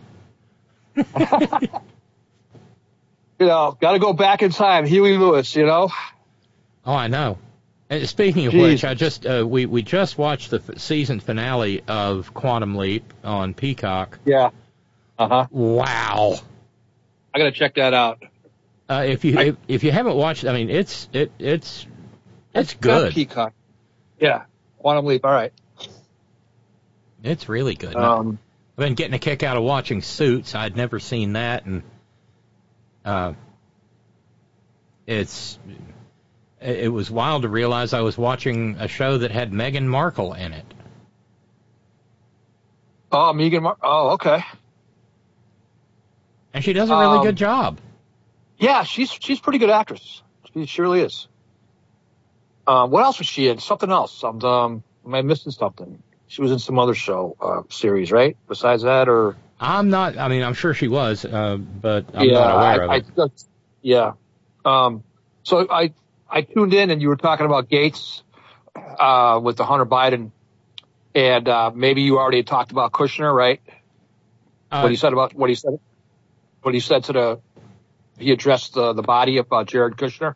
No. Did you hear about that one? No. Oh man, I gotta tell you this one. I heard it on MSN, Nicole Wallace's show. I was working. I guess he goes, so none of you got a problem with, so he goes, Jared Kushner goes to Saudi Arabia, gets $2 billion, puts it in his pocket, comes back home, and none of you got a problem with it? And I guess a couple of, Republican congressmen or whatever said, yeah, we do have a problem with it. And, I guess a couple raised their hands too as well.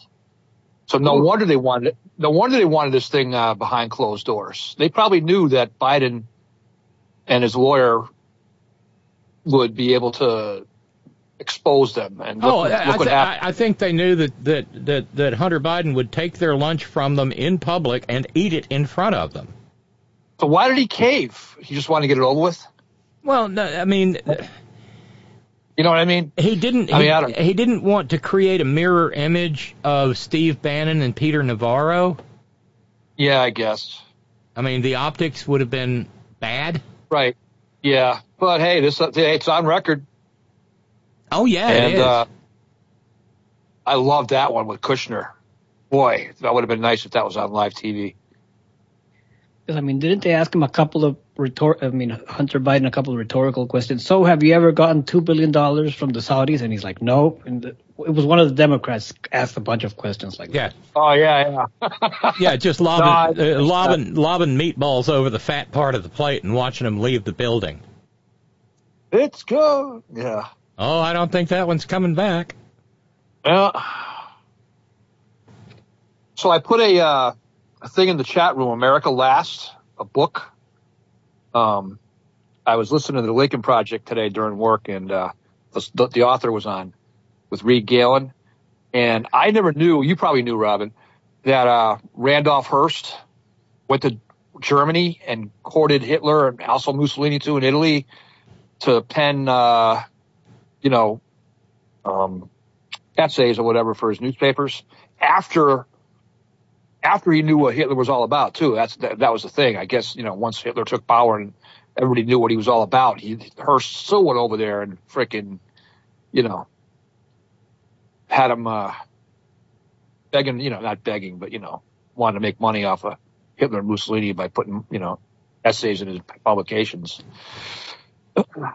Never really knew that, but anyway, that was one of the things that they're talking about. Oh, that's fascinating. But the list of people, the list of wealthy Americans who bowed and scraped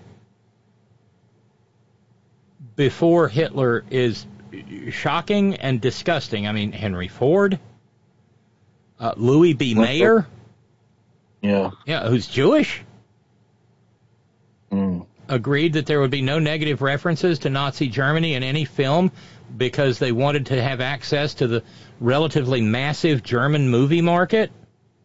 And I guess he was saying, too, I guess the then Republican majority in Congress in the early 30s or something like that passed some kind of immigration reform where they weren't taking anybody from southeastern Europe. Something about Nordic, Nordic, what's the term I'm looking for here? Dominance or whatever you want to call it. You know what I mean? You get the picture. Yeah. Yeah. Oh, and I don't have the audio of it, but I highly recommend going and finding this morning's edition or episode of My Filthy Morning Habit. A lot of the times we only play the clips that are funny. Mm-hmm. But I have said on a number of occasions that the collective IQ of the Morning Zoo crew goes up by about 100 points at least, 125, 130 really, anytime that they have Anand Giridharadas on. And today he really brought his A game. Remind me who you're again, Robyn? He's a journalist, a reporter, I don't know, I guess you'd say a thought leader. Yeah. I've probably seen him, I just don't remember his name. A critic of culture. The guy's just all around super duper smart. So he brought it today, huh? Yeah, and he did it in the form of one of the most clear-eyed, concise, passionate, coherent explanations and defenses of diversity in the United States that I have ever heard. Wow. Yeah, sometimes that Morning Joe, if they get the right people on, it's pretty good, you know. And in fact, I mean, I know it was good because Mika was sitting there just, bless her heart, with her mouth hanging open, catching flies, just amazed at what he was saying and what she was hearing. Because, I mean, he just nailed it. Yeah. Was he the one that said something about how a lot of people moved, like that there was a resurgence in immigration and then in the 90s and 80s, and that's how he got all of the technology and stuff? I think so. Yeah, I think so, Carl. I mean, I'm not putting it correctly, but I saw a part of that, and I thought that I did think that was really cool. It was brilliant. And I loved that clip that Joe played of Ronald Reagan. Yeah, as much as I did not like him, Ronald Reagan would not be welcome in his own party. Not today. Okay, I've got the highlights here. Thank you, Ralphs, for the reminder. Let me scrub through here and see if I can find it, because it's worth the listen. They had Daniel Goldman and, of course, Donnie Deutsch, and then they hammered the measles mullah down in Florida. That guy's a piece of work. Oh my God, he is literally the definition of a menace to society. Talking about the Surgeon General. Criminal negligence. Did he go to the same medical school as Dr. Ronnie? Dr. Feelgood? I think he went to the same medical school as that one clown, you know, Physicians for Trump or whatever it was. Remember her? No. Oh, Penny something. The blonde lady that was... Oh, wait. Was she in front of Congress explaining COVID to us? No, this is the African lady who said who said that impotence is caused when the devil steals a man's testicles and hides them at the bottom of the ocean. Yes. Oh, yeah. Did she say she was decapitated or something? I remember that. Yeah. Hey, Christopher. Hey there. Happy Friday, everybody. Posted a couple things about other Nazi friends, American friends. I posted in the chat. Right, Charles Lindbergh. Instead of remembering him as the greatest aviator of his era, no, we remember him for playing footsie with Hitler. Now, I just double-checked the thing about Louis B. Mayer, and it said that there are a lot of scholars who really dispute that. So. What just happened? Robyn cut out there for about 2 seconds. Hi, Steve. Hey, by the way, the lady who was decapitated, that's the weirdo who was Sidney Powell's source for all the election stuff. Oh, okay. Well, I'm scrubbing through all of this today, and I don't know. Maybe Anna and Girardas didn't warrant, or maybe this was part of the repeat. I don't know. But I don't see it. Was it after they were talking about Wendy's? Well, I saw it. I looked at my phone, and it was like 9:04 a.m. Eastern Standard Time.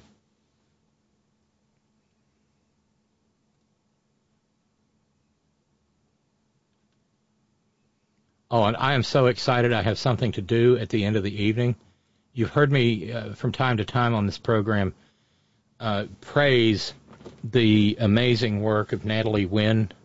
Her channel on YouTube is ContraPoints, and we have been waiting for a new video from her. She only does like 2 or 3 a year, and they are of cinematic quality. Yes, thank you, Lee in New York. Stella Emanuel, that's her. Well, today Natalie has released her first video in forever. And I mean, we're talking about quality here. This thing is 2 hours, 52 minutes, and 26 seconds long.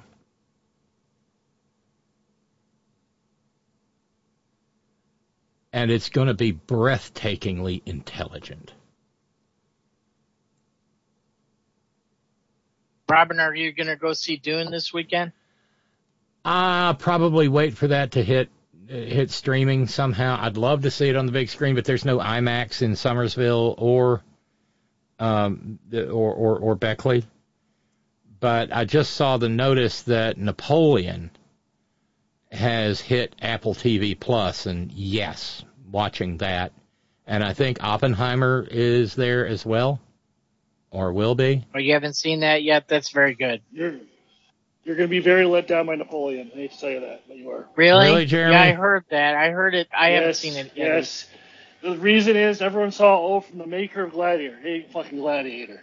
Not even close. Well, I mean, the best scene you've already seen is when they fall through the ice. That's the best part of the movie. I don't know. I'll still watch it anyway. Yeah, when it comes on. At least you didn't pay $60 when you include a meal and food to watch it. So. Right. Popcorn. $12 popcorn.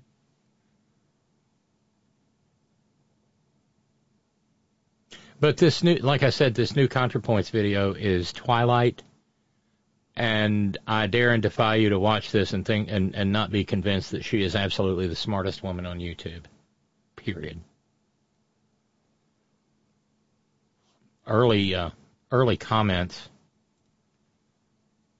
include people saying, I feel like I'm watching the Bible and all my questions about the universe are slowly being answered.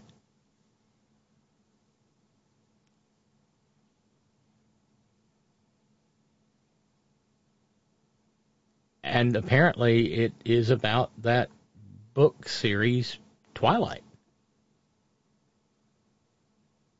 I put a link about Anand, what's his name? Girardas. Whatever.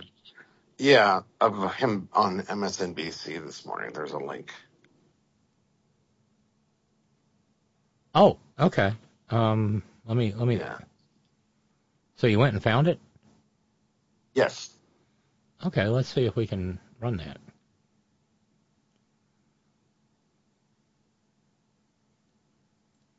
Yeah, that's it. Yeah, America is a country built of the world. Yeah, I liked that. That was great. And it begins with that Reagan moment.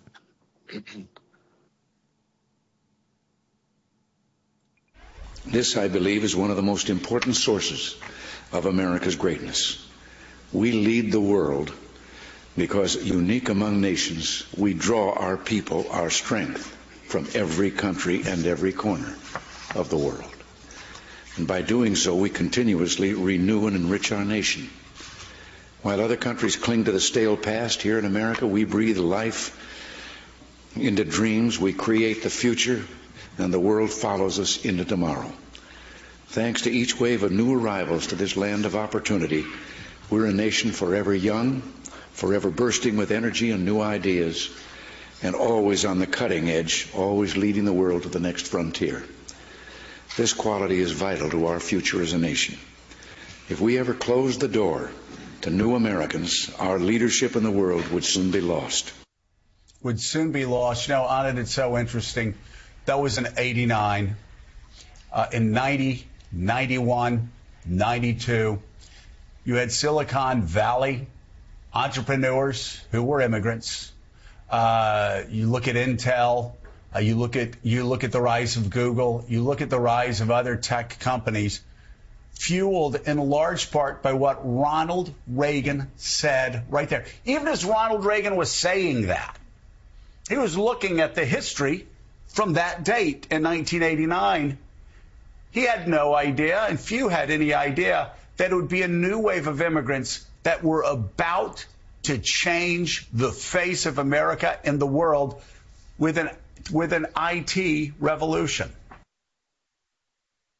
I'm going to interrupt to say that it just gives me such joy. I mean, granted, this is a radio program and I'm talking about video, but the look on Mika's face, looking at Joe like she's just so proud of him because he just tied his own shoelaces for the first time.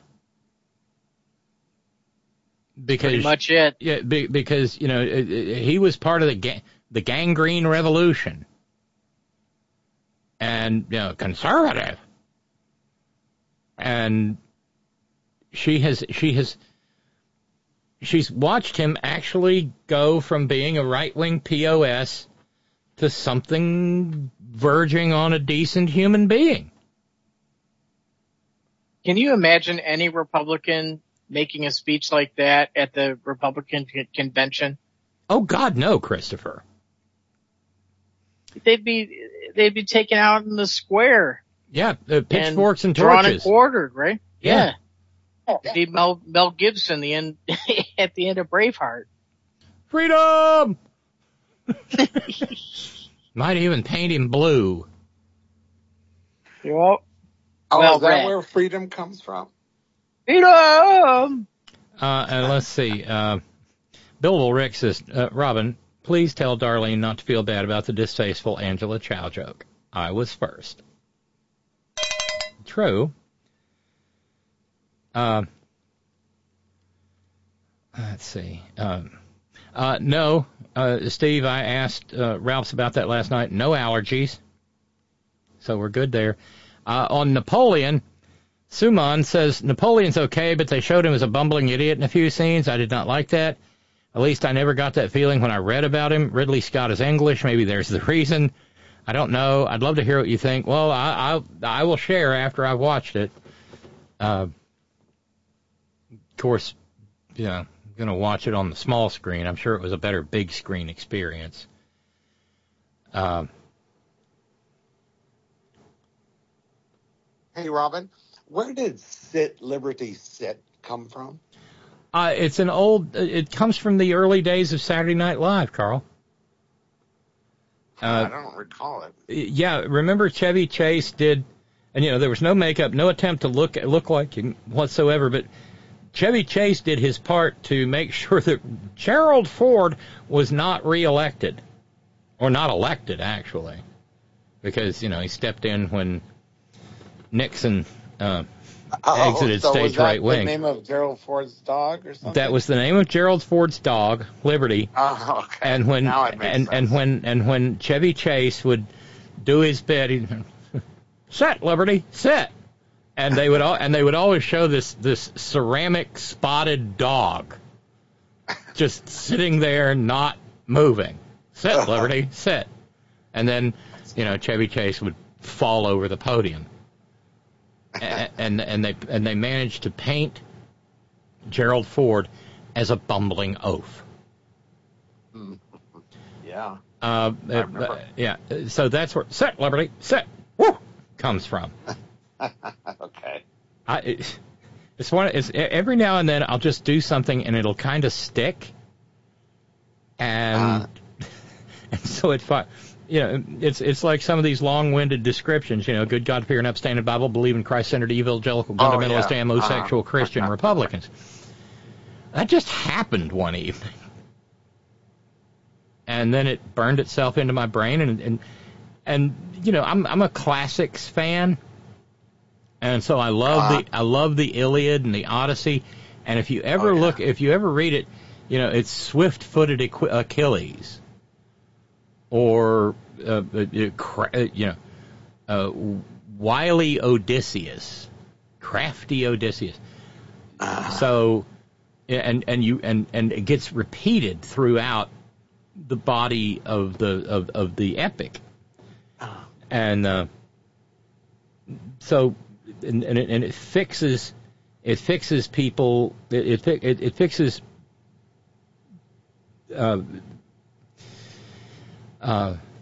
personages from the past or the present in our minds in a way. And Lee in New York mentioning Trump, his eyes closed. Darmok and Jalad at Tanagra.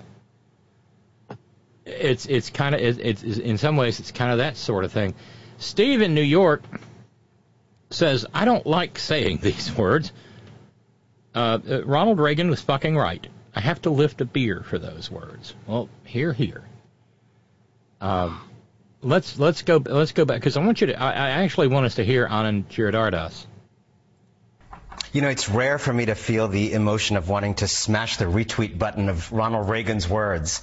But what a moving clip you just showed. And I think it gets to this notion that we shouldn't be having a defensive conversation about immigration that starts with some amount of border chaos. We should have our own conversation from first principles about this is an extraordinary country.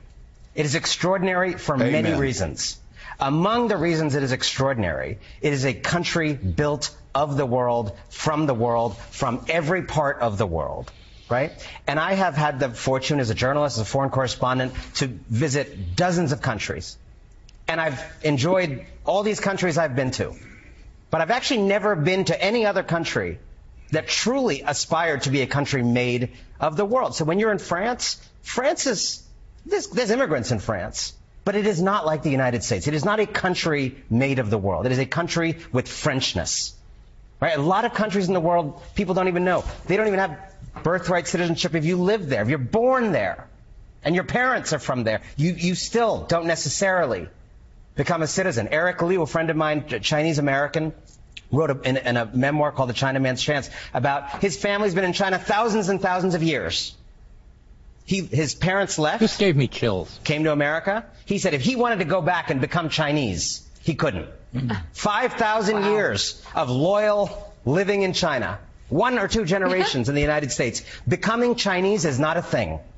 Becoming Indian is not a thing. Becoming American is something that we do to 1 million people every year. We've done it under Republicans, under Democrats. My family came here 47 years ago. I think we've had a pretty good run of contribution to this country, except my own. And I think we need to not just react to whack-a-mole crises ginned up by fascists, but actually own this notion that our blood is better with the blood of many people in it. Our country is better when more people are here. We have built everything we can because we have every kind of idea, every kind of contribution mixing together. And people who don't have a heart, people who are miserly, or people who are cynically trying to raise money off of hatred don't belong in the American story. And I mean, am I the only one with chills at that?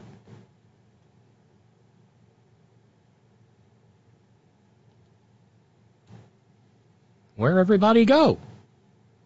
It was pretty amazing. Hey, Robyn, I know it's really noisy again. I'm at the little. That's okay. Restaurant. Sounds yummy. Yes. What was it? Whack-a-mole. What did you say? Whack-a-mole crises ginned up by fascists. Now, if that doesn't deserve a cowbell, I don't know what does. Oh, it absolutely does. And I give patriotic props and plaudits to them. I mean, we joke, we carry on, but the fact of the matter is, I'm proud of those guys because they're using the F word. They are calling a fascist a fascist. They are calling fascists fascists. It only took 8 years. I know it's another. Finally. I know it's another one of those out so far out in front of the curve. It's like we're on straight road moments. They're calling fascism fascism. Yeah. And how can you not?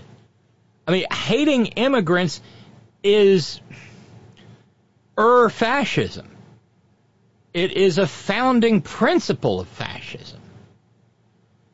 The Italian fascists hated the Libyans and the Ethiopians. The German fascists hated the Jews and the Roma and the queers and people with disabilities. Kind of in the other order, but same. Fascists are obsessed with this idea of Stanley Kubrick mocked it in 1962 in Dr. Strangelove. Purity of essence. Mandrake, get me a grain alcohol. Mandrake, get me a grain alcohol and rainwater and whatever it is you limeys drink. The Russians, what do they drink? Vodka, isn't it, Mandrake? They hate the other. And what more other is there than immigrants? Right, or deviants. Don't forget that word. Right. You deviant. Because anybody who isn't them is a deviant. And, I mean, somebody should give a call to Anand Giridharadas and get him to the White House stat. This guy knows how to talk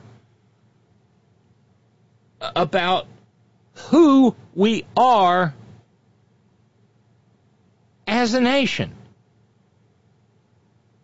He's the messenger we've all been looking for. I feel like today he is.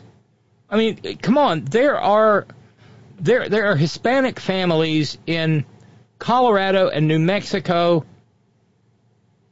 who have been here since before 1607, when the English first got here. And that is a quintessential part of America, too. And we happen to have colonized a continent, at least a big chunk of it, in North America, that has seen peoples moving freely in a borderless world, north and south, for millennia. But try to explain that to Emery and Marveline sitting in their matching Barca loungers at the Ballerina Swan Lake Country Club and Trailer Court, and all you're going to get is the same look that a calf gives a new gate. You stole my job. Yeah. In the last couple of years, I want to say last summer some point, at White Sands bombing range, they uncovered footprints of humans with other animals that are over 22,000 years old. And the best part of it is some of those footprints, Jeremy, were children. They were children playing in the mud, stomping in mud puddles, which apparently children have done from time immemorial. I want to see an embryo do that. This whole Columbus discovery has been put to bed a long, long time ago, 20,000 years ago.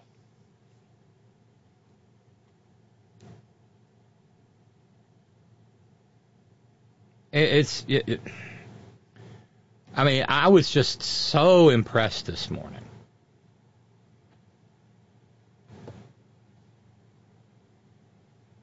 And now hey, Robyn? Yeah, yes, Steve. Oh, sorry. That almost makes me want to tee up Lee Greenwood and actually believe it. All right. You don't cop out for that. No, put down the... Don't tee it up. No, don't play the song. Steve, put down the Pilsner and step away from the bar.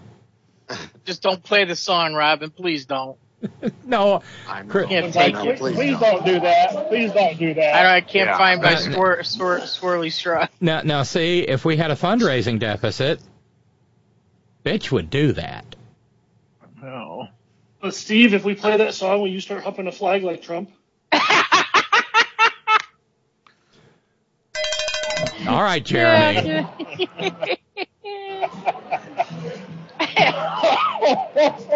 You know, I hate, sometimes I hate the things that you freaks and ne'er-do-wells put in my head. I just had a mental image of a stripper painted orange. Oh, God. Pole dancing with an American flag on the pole. Oh, I said it last week. We live rent-free in your head. Yes, you do. Robin, that would be baby carrot diarrhea orange. Christopher, you know I love you. You can fuck right off because of the baby food carrots. No snack. Well, the thing is, I already finished my dinner. Yeah, I'm gonna segue this into a little bit of food porn. Oh, you're great. Because the best carrot cake recipe I have ever had uses Gerber baby food carrots. Oh. My mother made that, and I saw what was going on. I was like, Mother, I will have nothing to do with it. And I don't know why when I say mother now, I sound like Daffy Duck. Mother. But no, it is the best. I mean, look, you can look probably the recipes out there. Baby food carrots, carrot cake or something. Oh, it's so good. And the carrot flavor is so much more pronounced than it is when you sit there and just grated fucking carrots for half a fucking hour. No, it's so much better. And by the way, since we're backtracking to things that make people scream, what I said about Nitwit Nero a little bit ago, I just got a note from Jessica in the greater Rochester, Minnesota co-prosperity sphere. Oh my God, Roxanne. Tuberville going down on Trump. How dare you? Yes. You neglect, and then making matters worse, not better. Thanks, Jessica. You neglected to include the gagging noises with the slurping. I thought you were raised better. That's good. Dear God. That's disgusting. That's funny.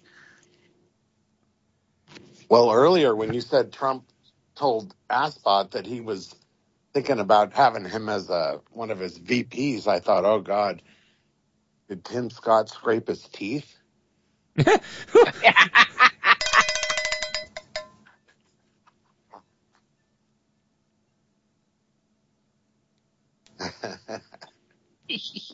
Shame on the I got a cowbell.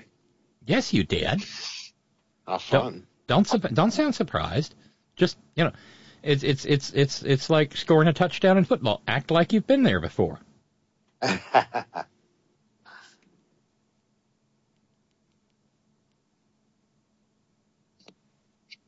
Poor Tim Scott. I mean, I was watching the Snuffleupagus. I was watching Snuffleupagus on Sunday, and Reince Priebus. Everybody remember him? Reince Priebus. Oh God, yes. He's the darling of Snuffleupagus show now, and he was espousing how the polls are showing that Trump is going to get 22% of the black vote.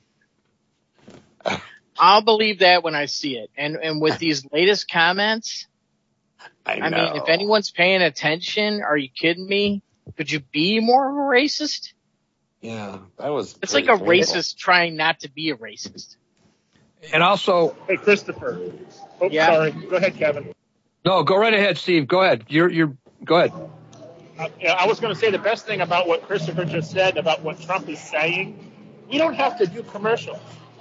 He's writing the copy. He's writing and reading the copy for us. Yeah, he needs a writing credit on the Biden ads.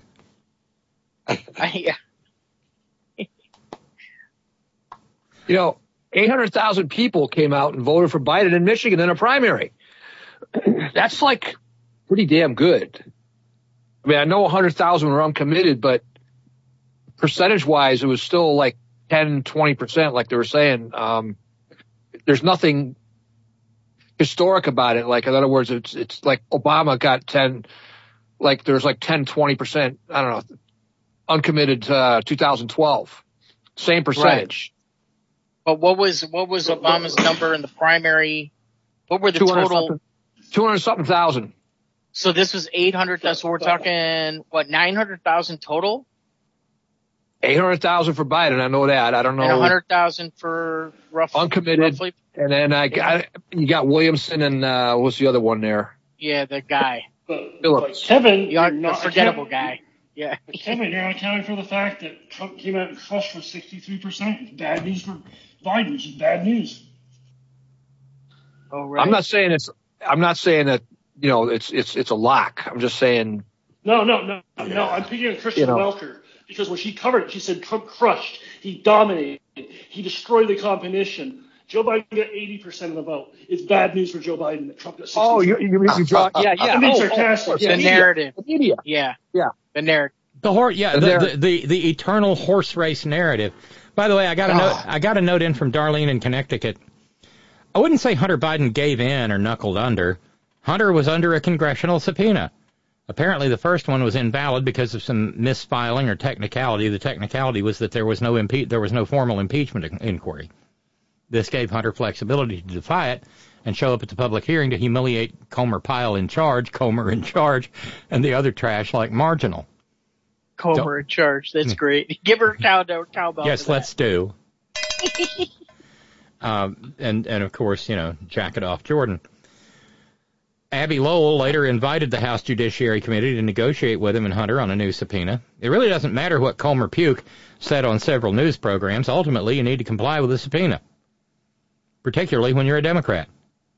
We know the game board is rigged against the likes of Hunter Biden, but not against Republicans, maggots, and fascists like Jack It Off and Steve Bannon.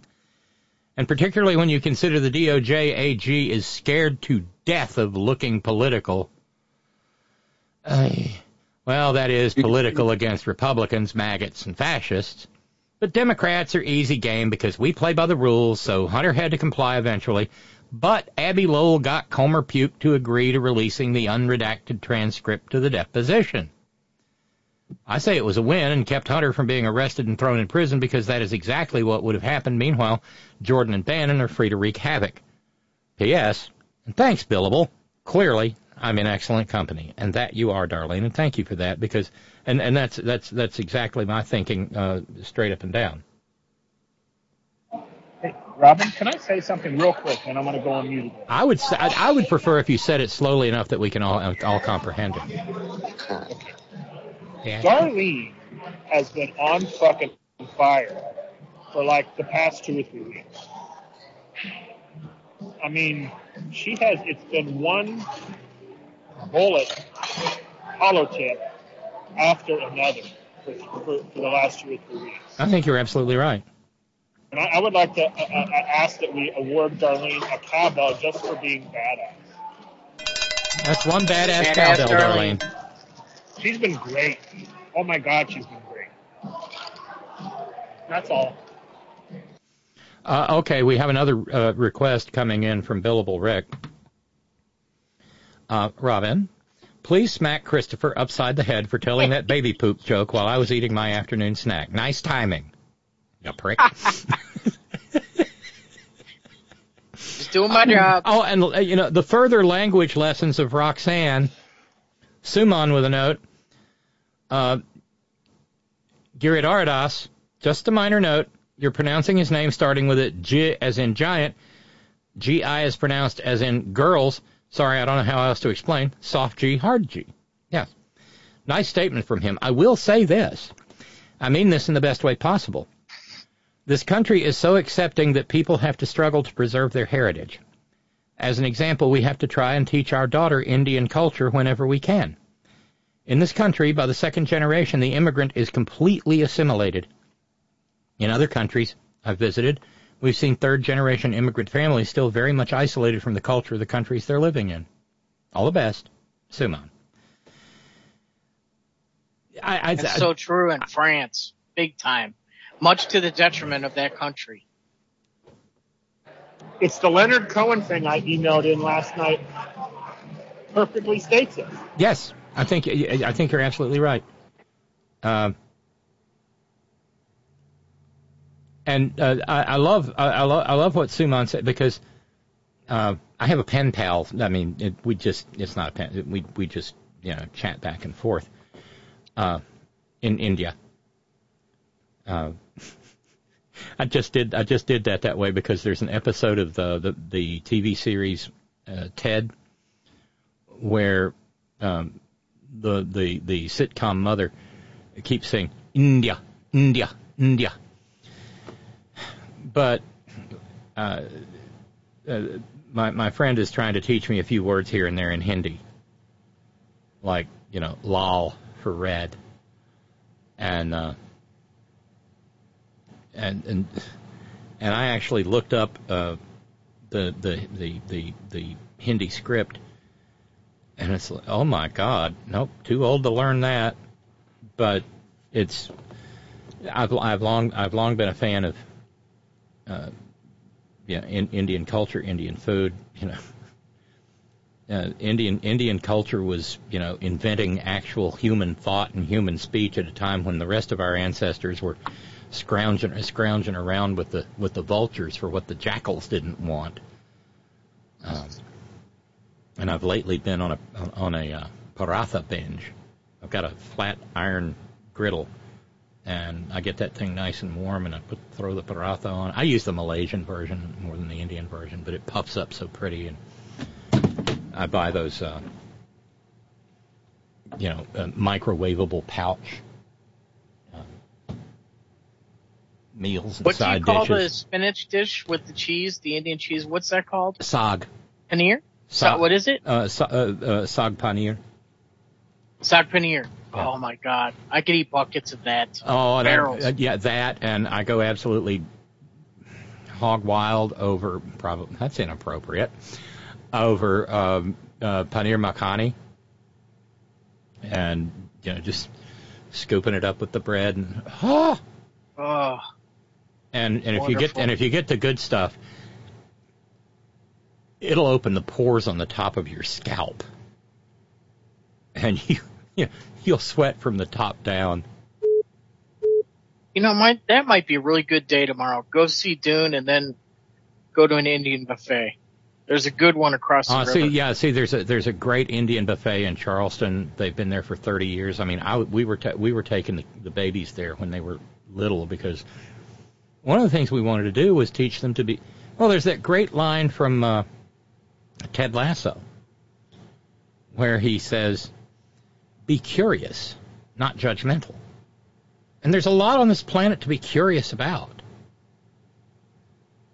And, trying new things, eating new things. My friend keeps telling me I would look lovely in a sari. I haven't worked up that kind of courage yet. Plus, I'm afraid it might constitute cultural appropriation, so I don't ever want to be guilty of that. And you know what the Indian version of Ted Lasso would be, right? Ted Lassie. Oh. And the same place that I get my paratha is also the same place that I go to get my. That's the one on. Not even a llama for that one. Oh, all right. A llama. I didn't. I barely even broke my wrist for that one, Christopher. No, the llama did a neutral face, just stare, glare. Yeah. That wasn't even a tired llama. That was a disgusted llama. Oh wow, how cool! Suman just wrote in and said, "What the bloody hell? I made both sag paneer and paneer makhani yesterday. The kid loves both. Winning, yes." Good job. Good. Oh yes, good job, Suman. You know, and you know, we'll take care of the redneck food end of it, okay? I mean, you know, but I don't know. Maybe we could all gather together in Alabama and have a chicken dinner. You know, a plate of fried eggs. Sorry, couldn't help myself. Okay, the shit starts. Jeremy says, Billable, stop telling Robyn when to tell other people when to tell orange baby poop jokes. You know what? I am going to knock off a little bit early because I need to go across the river and get there before everything closes down. So, you know, there's hold on here. There's there's just a few minutes left in the program, but maybe not after all. Reverbo, is that you? Well, yeah, I was hoping you'd get my call before tonight was over. Well, obviously I did. How are you? I'm good. Let me turn off my computer so you and I can have a little chat before everything goes crazy. Everybody, Reverbo, everybody. Reverbo. Okay, hi. Listen. Hi, Reverbo. Yeah. Hey, hello, everybody. I want to segue into a different topic. I want to segue into food. Okay. And tonight I'm making a red chili. Oh, nice. And I gotta tell you, this is the greatest red chili mix I have ever bought. And I want to share this with all the listeners. And it's called the Old Hired Hand 6-Gun Chili Mixins. I'm telling you, it does not get better than this. Okay? Now, what you get is, if you can find it in your grocery store, otherwise you have to get it online. The Old Hired Hand 6-Gun Chili Mixins. I know I said that already. Well, you want to do that when you're trying to move product.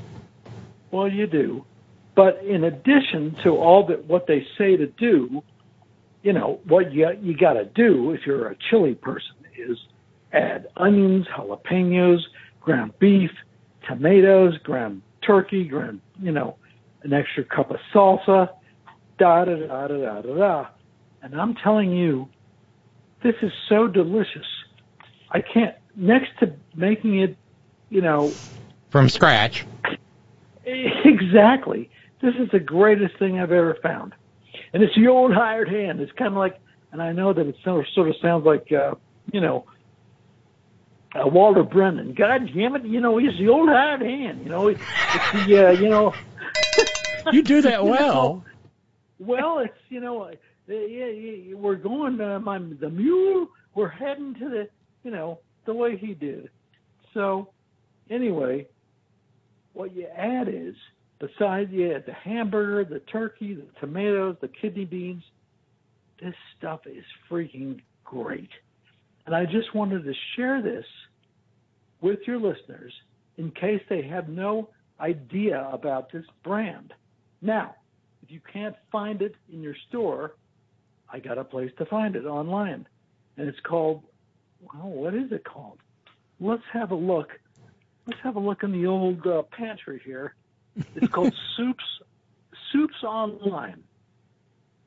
Soups Online, and it's called 6-Gun Chili Mixins. I'm telling you, this is freaking great. Look, listen to this. Now look, they add cayenne pepper to this. And that's not necessary because, well, I would guess everyone who listens to your show and you and me, we already have cayenne pepper in our cupboard. Pantries, yes. Yeah, but they're thinking you might not. So it says, add the cayenne pepper. It says, tenderfoot chili. Don't tell them you added any, but you did. Why? Then it says outlaw chili, and it says enough to drive the outlaws out. Well, fuck. And then it says 6-gun chili. Add all you want if you want to keep the spoon. Well, obviously, I want all of it. Yes. Right, and I had turkey and ground beef and tomatoes and beans, and I'm just telling your listeners that this is the best chili mix I have ever bought. You do a little celery in your chili too? Well, I do a little celery just for a little texture. Oh yeah, I've been known to put mushrooms in chili.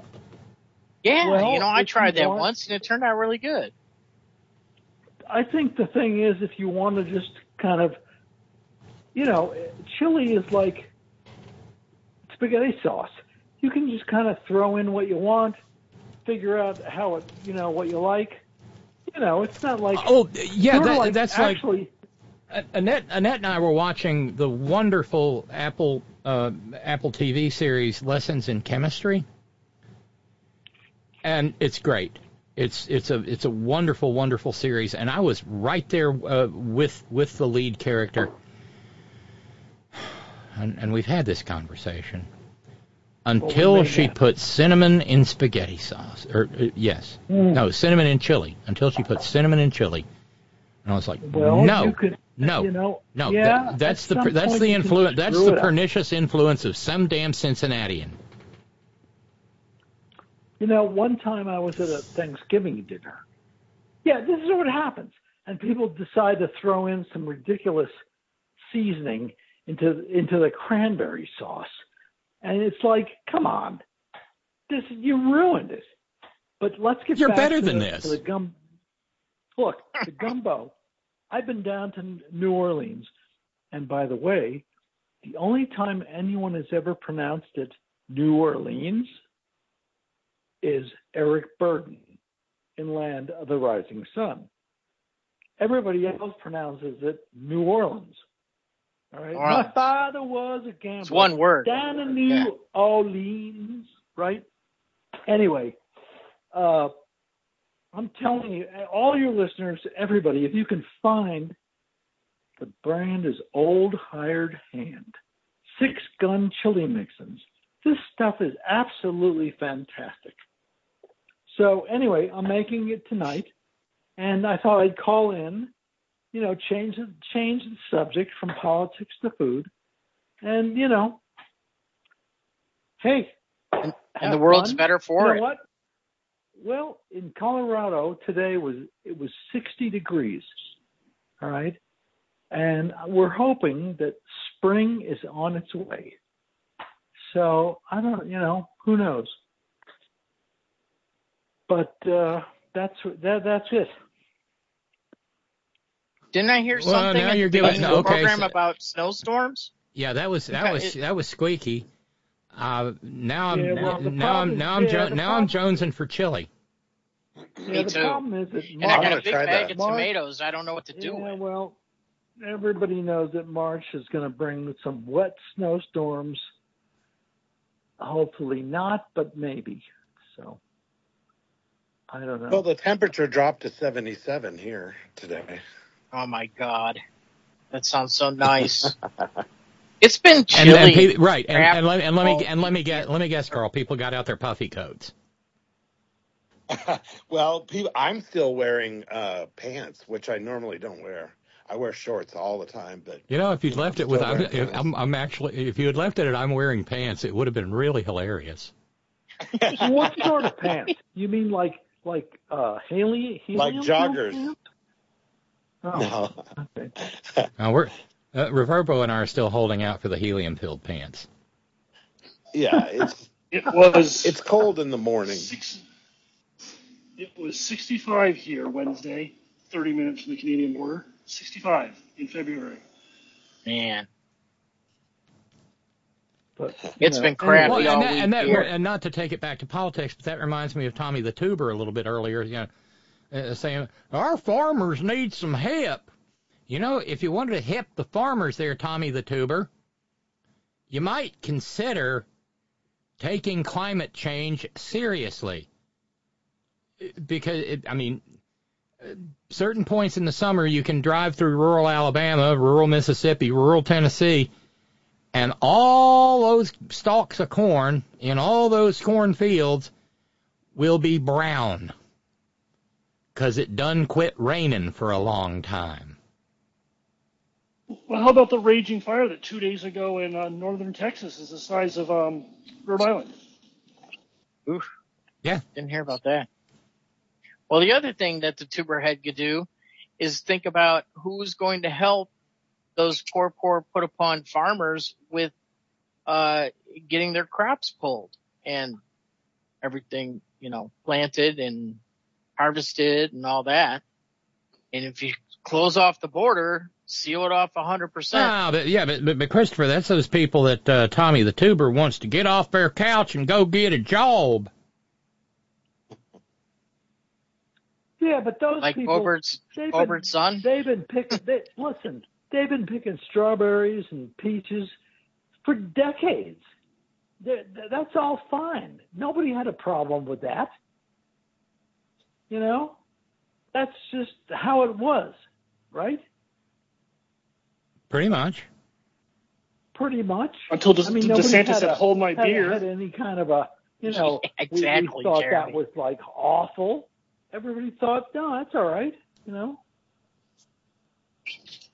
But they need a new political football because they deflated the other one. They deflated the abortion one.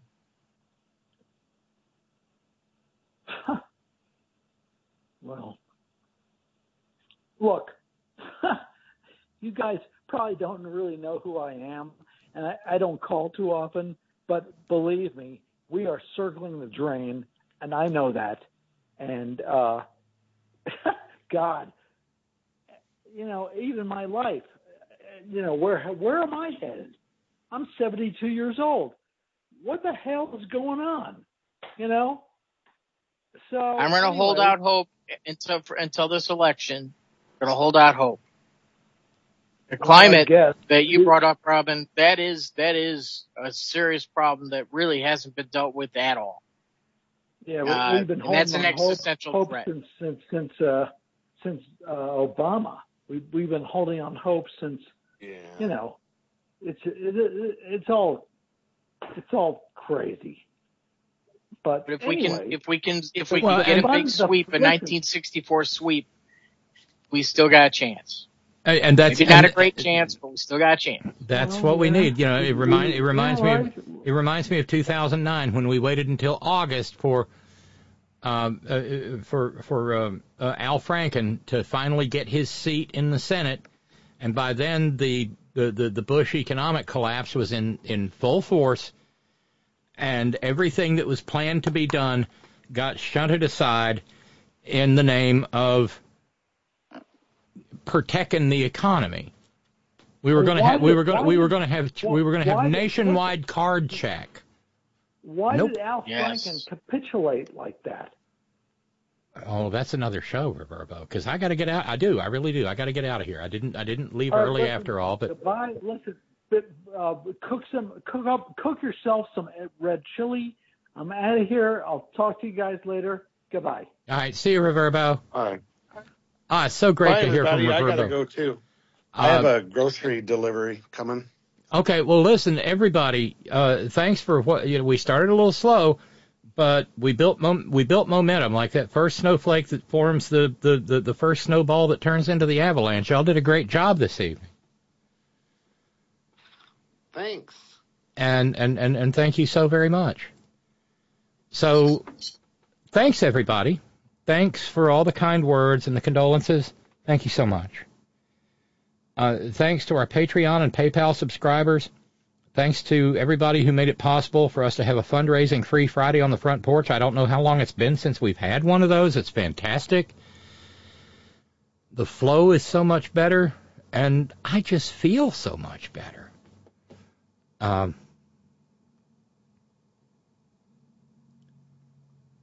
Thanks to our a la carte contributors, our challenge makers, challenge respondents. Thank you. Thanks to each and every one of you who shares your precious finite time engaging in the program in whatever manner you so choose. Thanks to our all-volunteer staff. Hey, I saw Roger come back in. I hope your eye appointment went well, Roger.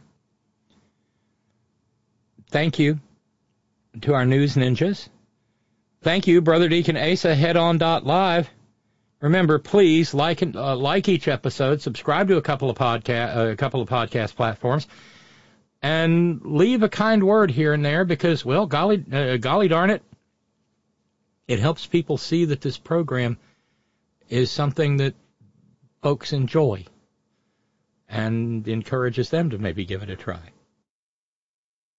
And listen to the myriad voices that make up the Horn Family Community Congregation. Thank you, John Fox in Australia. Thank you, Ben Birch, WhiteRoseSociety.org. Thanks to the hardest working, bravest people I know, the folks at Coal River Mountain Watch, CRMW.net, 25-plus years at the forefront of the struggle for human rights and environmental justice in Appalachia, and a proud union shop.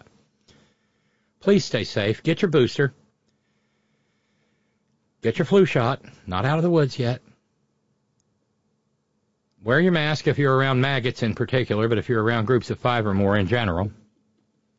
Wash your hands, don't touch your face, use your hand sanitizer, carry it with you, pocket or purse. I know the CDC put out new COVID guidelines, but it seems ill-advised at best from where I stand. I don't know how Paul from Parts Unknown would feel about it, but maintain your social distance. COVID still kills. And, well,